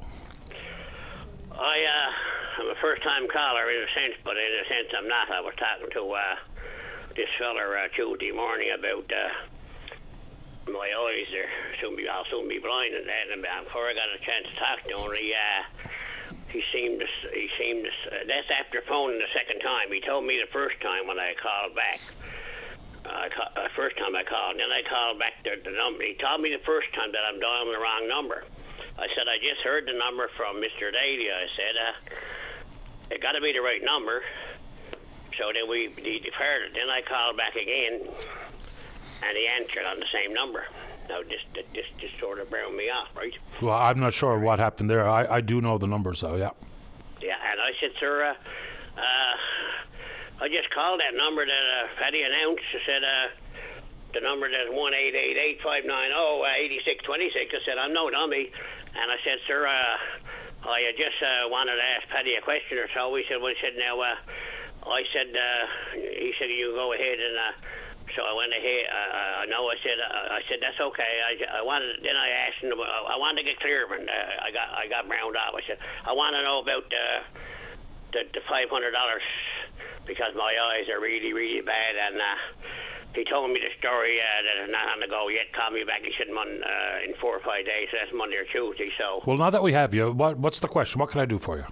I'm calling now about the first thing I'm calling about is we'll just mention before I forget it. I only want 2 little small things. I'll try to make quick like you. I understand you're busy all the time. No, it's no problem, Leonard. Go ahead. I'm calling about you got it. What's the story on the $500? I need $500 really quick. Well, they have started to send out the checks. So first off, I have a question for you. Did you file your taxes last year? Well, we taxed last year in April, and I called the tax seller in Carbonear. See, they had me sent in 4 or 5 times, and finally, early in April, I filed in March, and April they said yes, it's gone in. So that's early enough, isn't it? Yeah. Oh, yeah. You're on time. It's good for you. Yes. So if you've had your taxes filed, so what the process is that the people with the lowest incomes will get the first wave of checks. So I don't know how much. 2020, 2021, 22,000. Yeah. So you'll be amongst the first batch of checks. So they told us that the process has started. It's going to take upwards of 6 weeks for every check to get mailed out to the 392,000-ish that are scheduled to receive. What? Did you say who gets the first checks? The lowest income earners. Okay, so how long are we looking? Are we looking to win December too, are we? No, I don't imagine. If the checks go in the mail today for the first wave, and I don't know what the cutoff is for earnings for last year, but you should get a check. If it went in the mail on Wednesday, regardless of where you are in the province, you should have it by at least this time next week. Yeah. Okay. Listen, Paddy. Okay. I got to tell the truth. You sound like a very young man on TV. Like I told that fella the other day. You sound like a very young man, but here's what I want to know. I got to go. The $500 is gone with one eye done. Listen, let me explain to you how. I got to go to Carbonear, $85. I got to get a taxi, bring me down and back, 40 more. That's $125. And then he got to make a call in St. John's to me, and when I get to call St. John's, it's a taxi because nobody around now these days, since the money's gone, the gas is high.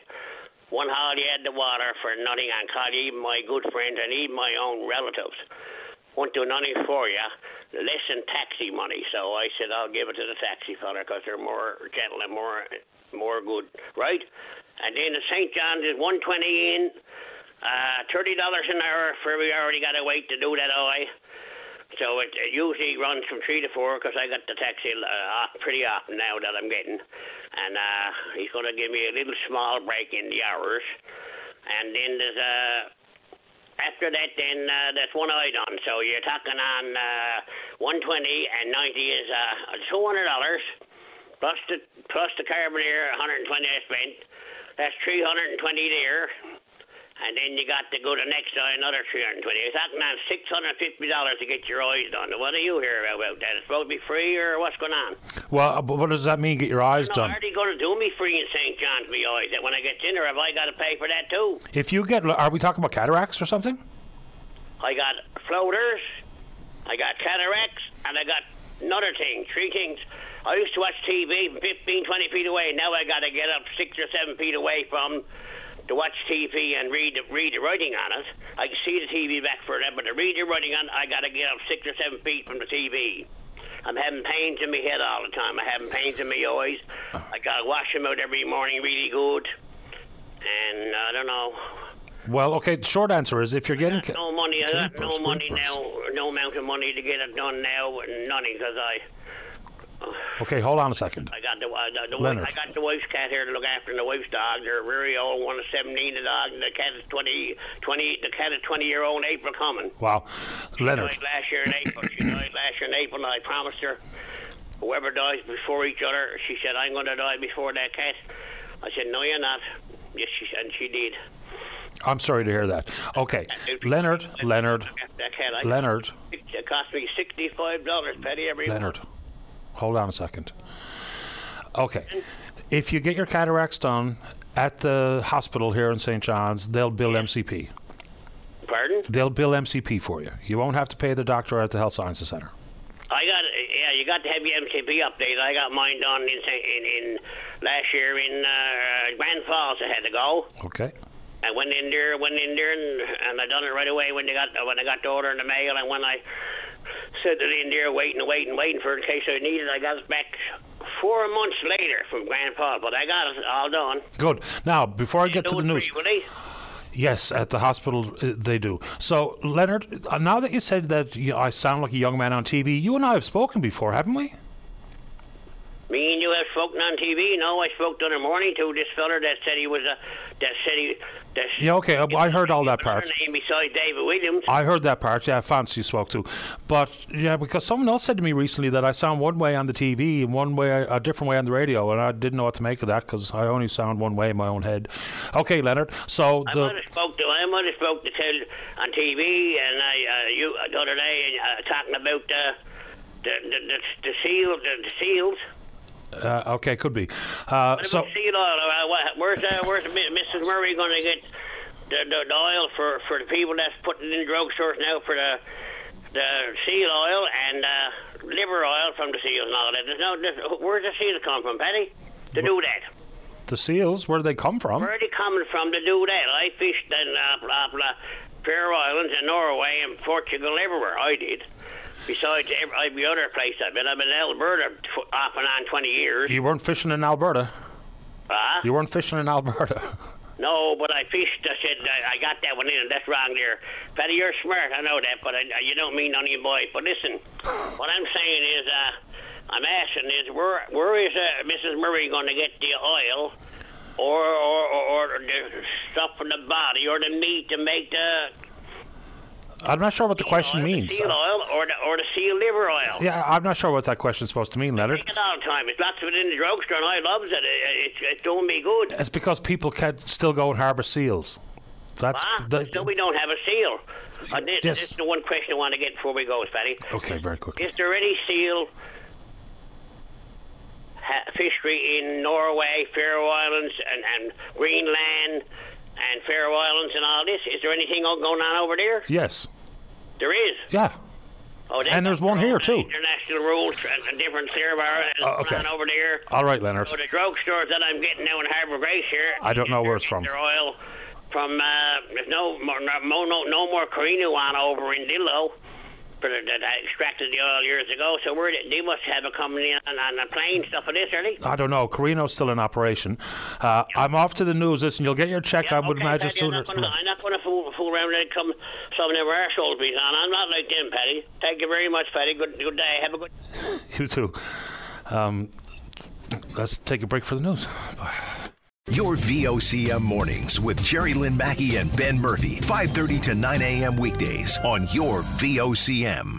Welcome back to the show. Let's go to line number 4. Say good morning to the independent member of the House of Assembly, elected in and serving the folks of Humber Bay of Islands. That's Eddie Joyce. Hiya, Eddie. You're on the air. Good morning, Paddy. Thank you again for taking my call. My pleasure.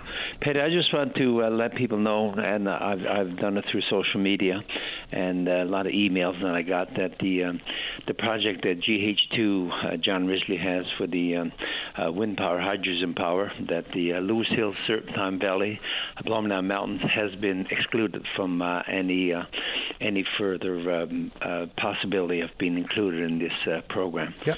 So I'm very pleased. I just want to let people know. And I thank the people that have helped me out to keep this in front and center to ensure that it is taken out for the right reasons. And I just want to let people know that it's done.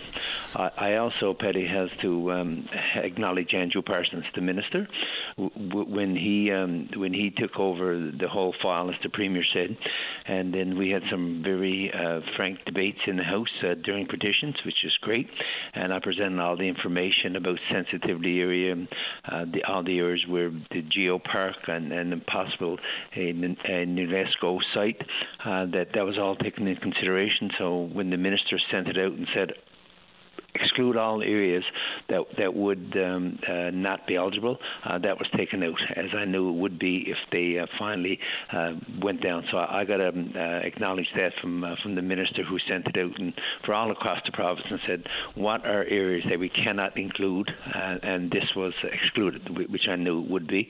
But the minister's initiative did that. So I just got to acknowledge that. And I'm just glad for the whole area and for the people who make a living in the area and for the possibilities and the long-term site that if we get this UNESCO site, this will be a great boom for the whole Corner Brook, Humber Bay, Valence area. Yeah, I think if that happens, that'll make it 6, if I'm not mistaken, including the most recent one, the park out in Bonavista. Yeah, so the Lewis Hills, just in case people don't know exactly what we're talking about here, World Energy GH2, their proposal, the first stage, was what we were always considering. But the proposal also included 2 parcels of land that were not included in the initial environmental assessment. The Lewis Hills would have been the site for the second phase, if and when it ever happens. But it has indeed been backed out, just so people know what we are referring to.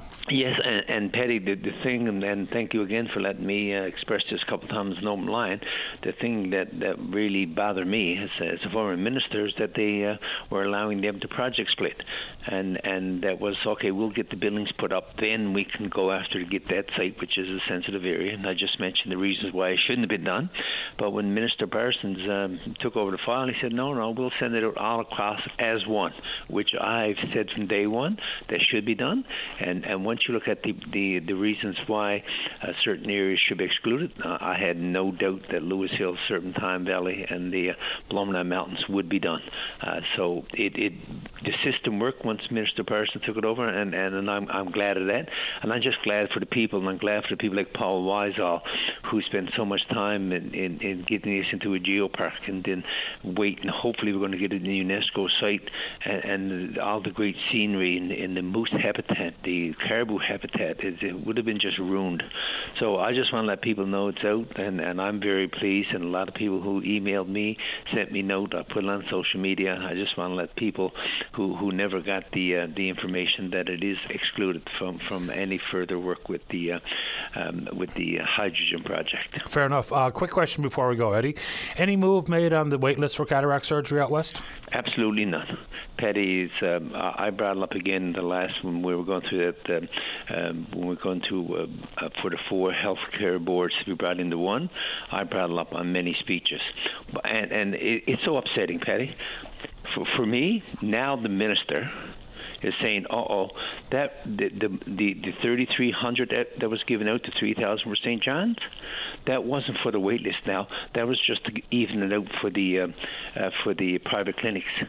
Yeah. And so it's not the wait list anymore. The wait list, that was never put out for the wait list. That was a misunderstanding, according to the minister. He's the one who said it, but now that was not done after it was shown, and I even gave him the number. Here's the number to call. There's 4 or 5 surgeons doing cataract surgery in St. John's at the government facilities in St. John's. There's none in Corner Brook. So it's not the wait list anymore. So now the 3,000 that was given for St. John's, that was just evening out because of the private clinics had nothing to do with the wait list. So we still got 800 people in Western Newfoundland with a stroke of the pen. The minister could take care of that. And you know what's so galling to me about this? You know what's so galling? Here we are setting up clinics to knees and hips because there's a wait list, but yet we got a wait list in Corner Brook for cataract surgery, a stroke of the pen. We could have it done, and the minister refuses to do it. Either it's something against the Apex building or against me, and we're using these seniors. It's disgraceful. And I refuse to let it drop. It's just disgraceful. So now, I like for the minister to call in, and or you can call him and ask him, did they go through the Newfoundland Lower Medical Association, which John Hagee said they had to go through? Is this about the wait list now, or is this just trying to clear up, make sure that even for the private clinics, when there's 4 or 5 other specialists doing the same? That's why there's no wait list in St. John's. That's why they only even have a intake officer for Eastern Newfoundland and Labrador. Ask them, how can you justify not doing the Corner Brook area, all West Coast, even in the Premier's district? There's people calling me from the Premier's district the Premier won't even speak to from his own district from Derlick and the surrounding areas. I'm happy to put it to him. I just wanted to get an update if there was one, Eddie. I appreciate the time. And Paddy, just if the minister do call in, ask him why is it now changed. Oh, it's not the wait list anymore. It's just to even up. You ask him that question because now his tune changed after all the information provided about the doctors in St. John's doing the work in there and why there's no intake officer. His tune has changed after what the statements he made was proven false once again. I will put it to him. And Paddy, thank you again for this opportunity, as usual. Thanks, Eddie. All the best. You, all right, bye-bye. Eddie Joyce is the independent member for Humber Bay Violence. Okay, let's see. Final break of the morning, final break of the week. Coming up on Monday, the 21st of November, is the Newfoundland Labrador Federation of Labour's annual convention. It'll be Mary Shortall's last. She's the president. She joins us after this. Don't go away. Welcome back to the show. Let's go to line number one. Say good morning to the president of the NL Federation of Labour. That's Mary Shortall. Hiya, Mary. You're on the air. Hi, Patty. How are you? Thanks for letting me call in. Happy to have you on the show. How long have you been the president or even at the Federation of Labour? I've been the president of Federation of Labour for the last 9 years, and prior to that I was a full-time rep with the Canadian Labour Congress, so a little over 20 years altogether. And why is it time to go now, Mary? Well, it is time. I've been 40 years in the labour movement, the last 20 or so full-time, and there's lots of issues, and there's lots of people who've been in this fight for a long time as well, and I think it's a good thing, and I'm in a good position to be able to do that, to step aside and let other people come in. 9 years is a long time to be at the Fed, so it's a really good time to, I think, and a good time in our movement and in our economy and in the issues that we're facing with, to have a change of executives, and I'm very happy to make that space. My activism is not retiring, just my job, so I'll still be around, but it'll be. I'm really, really excited about the group of activists in our province and the leadership of our province in the union movement, and I'm really looking forward to seeing that change. What's heading the agenda for the convention next week? Well, our theme is Stronger Together, and I guess that's been a nuance of many of the themes we've had anyway, but there's an awful lot of issues that are facing. We have 25 unions in the Fed, and the affiliates, not just in Newfoundland Labrador, but right across Canada. It's been a really tough 3 years since our last convention for workers in general and for citizens as well, and we've had so we have a lot of issues. I think big on it is healthcare and what's happening in the economy, privatization of public services. We need to talk about climate action and just transition. We've been doing a lot of work around equity issues and making our Fed more representative of voices who've historically not been there. We want to talk about some of the most labor law changes that we'd like to see, the recent pay equity legislation and what we need to do to make that a little bit stronger. And of course, occupational health and safety is always top of mind, and we'll spend a fair amount of time talking about that as well during the next 3-4 days. Inside the pay equity legislation, it's only for core government. Does government really have or should they have the authority to implement that type of legislation regarding the private sector, or is that a step too far?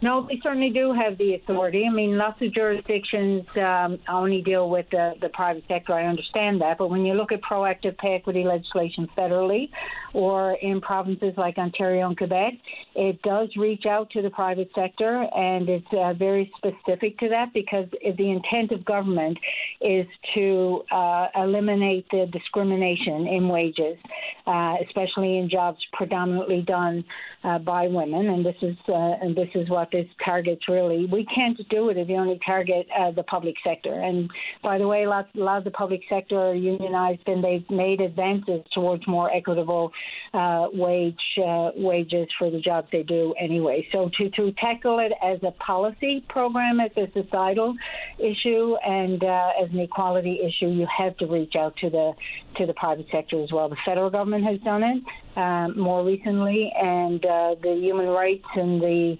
Supreme Court of Canada have said that governments have that obligation, and that governments can't resist that I think the term they use is women can't be used as buffers for economic recovery. It really is a human rights issue, and it needs to be dealt with through government changes. Right? For the Coles Notes version, the concern that you and others have with the pending changes in employment insurance. Well, I mean, we saw what happened during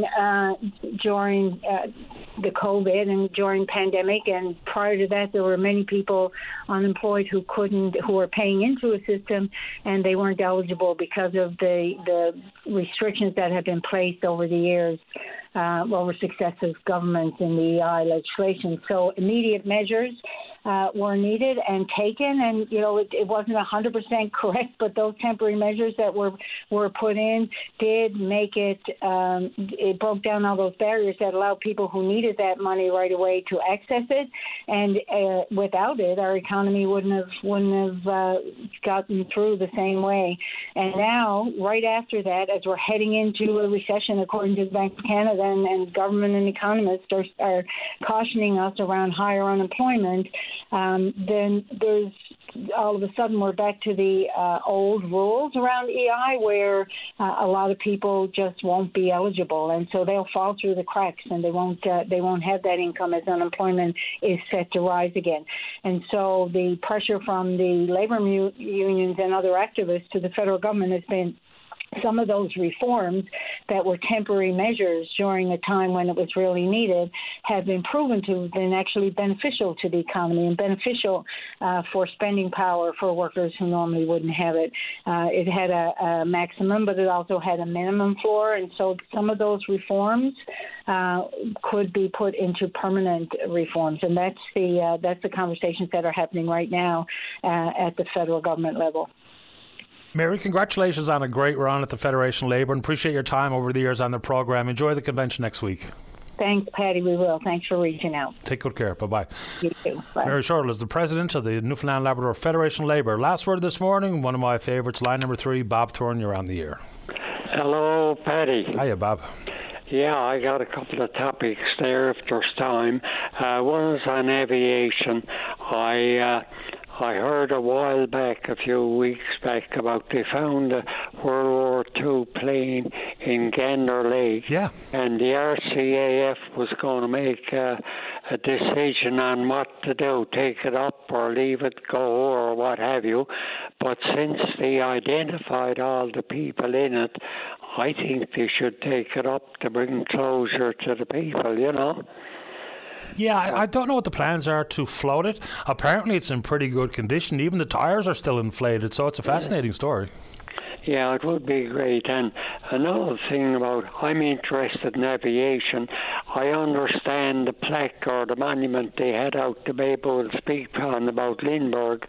It's almost, you can't read it now, and that should be done up and put back by Babe Wool's Big Pond, and another one should be put down by Quietvire Lake because Lindbergh landed there too.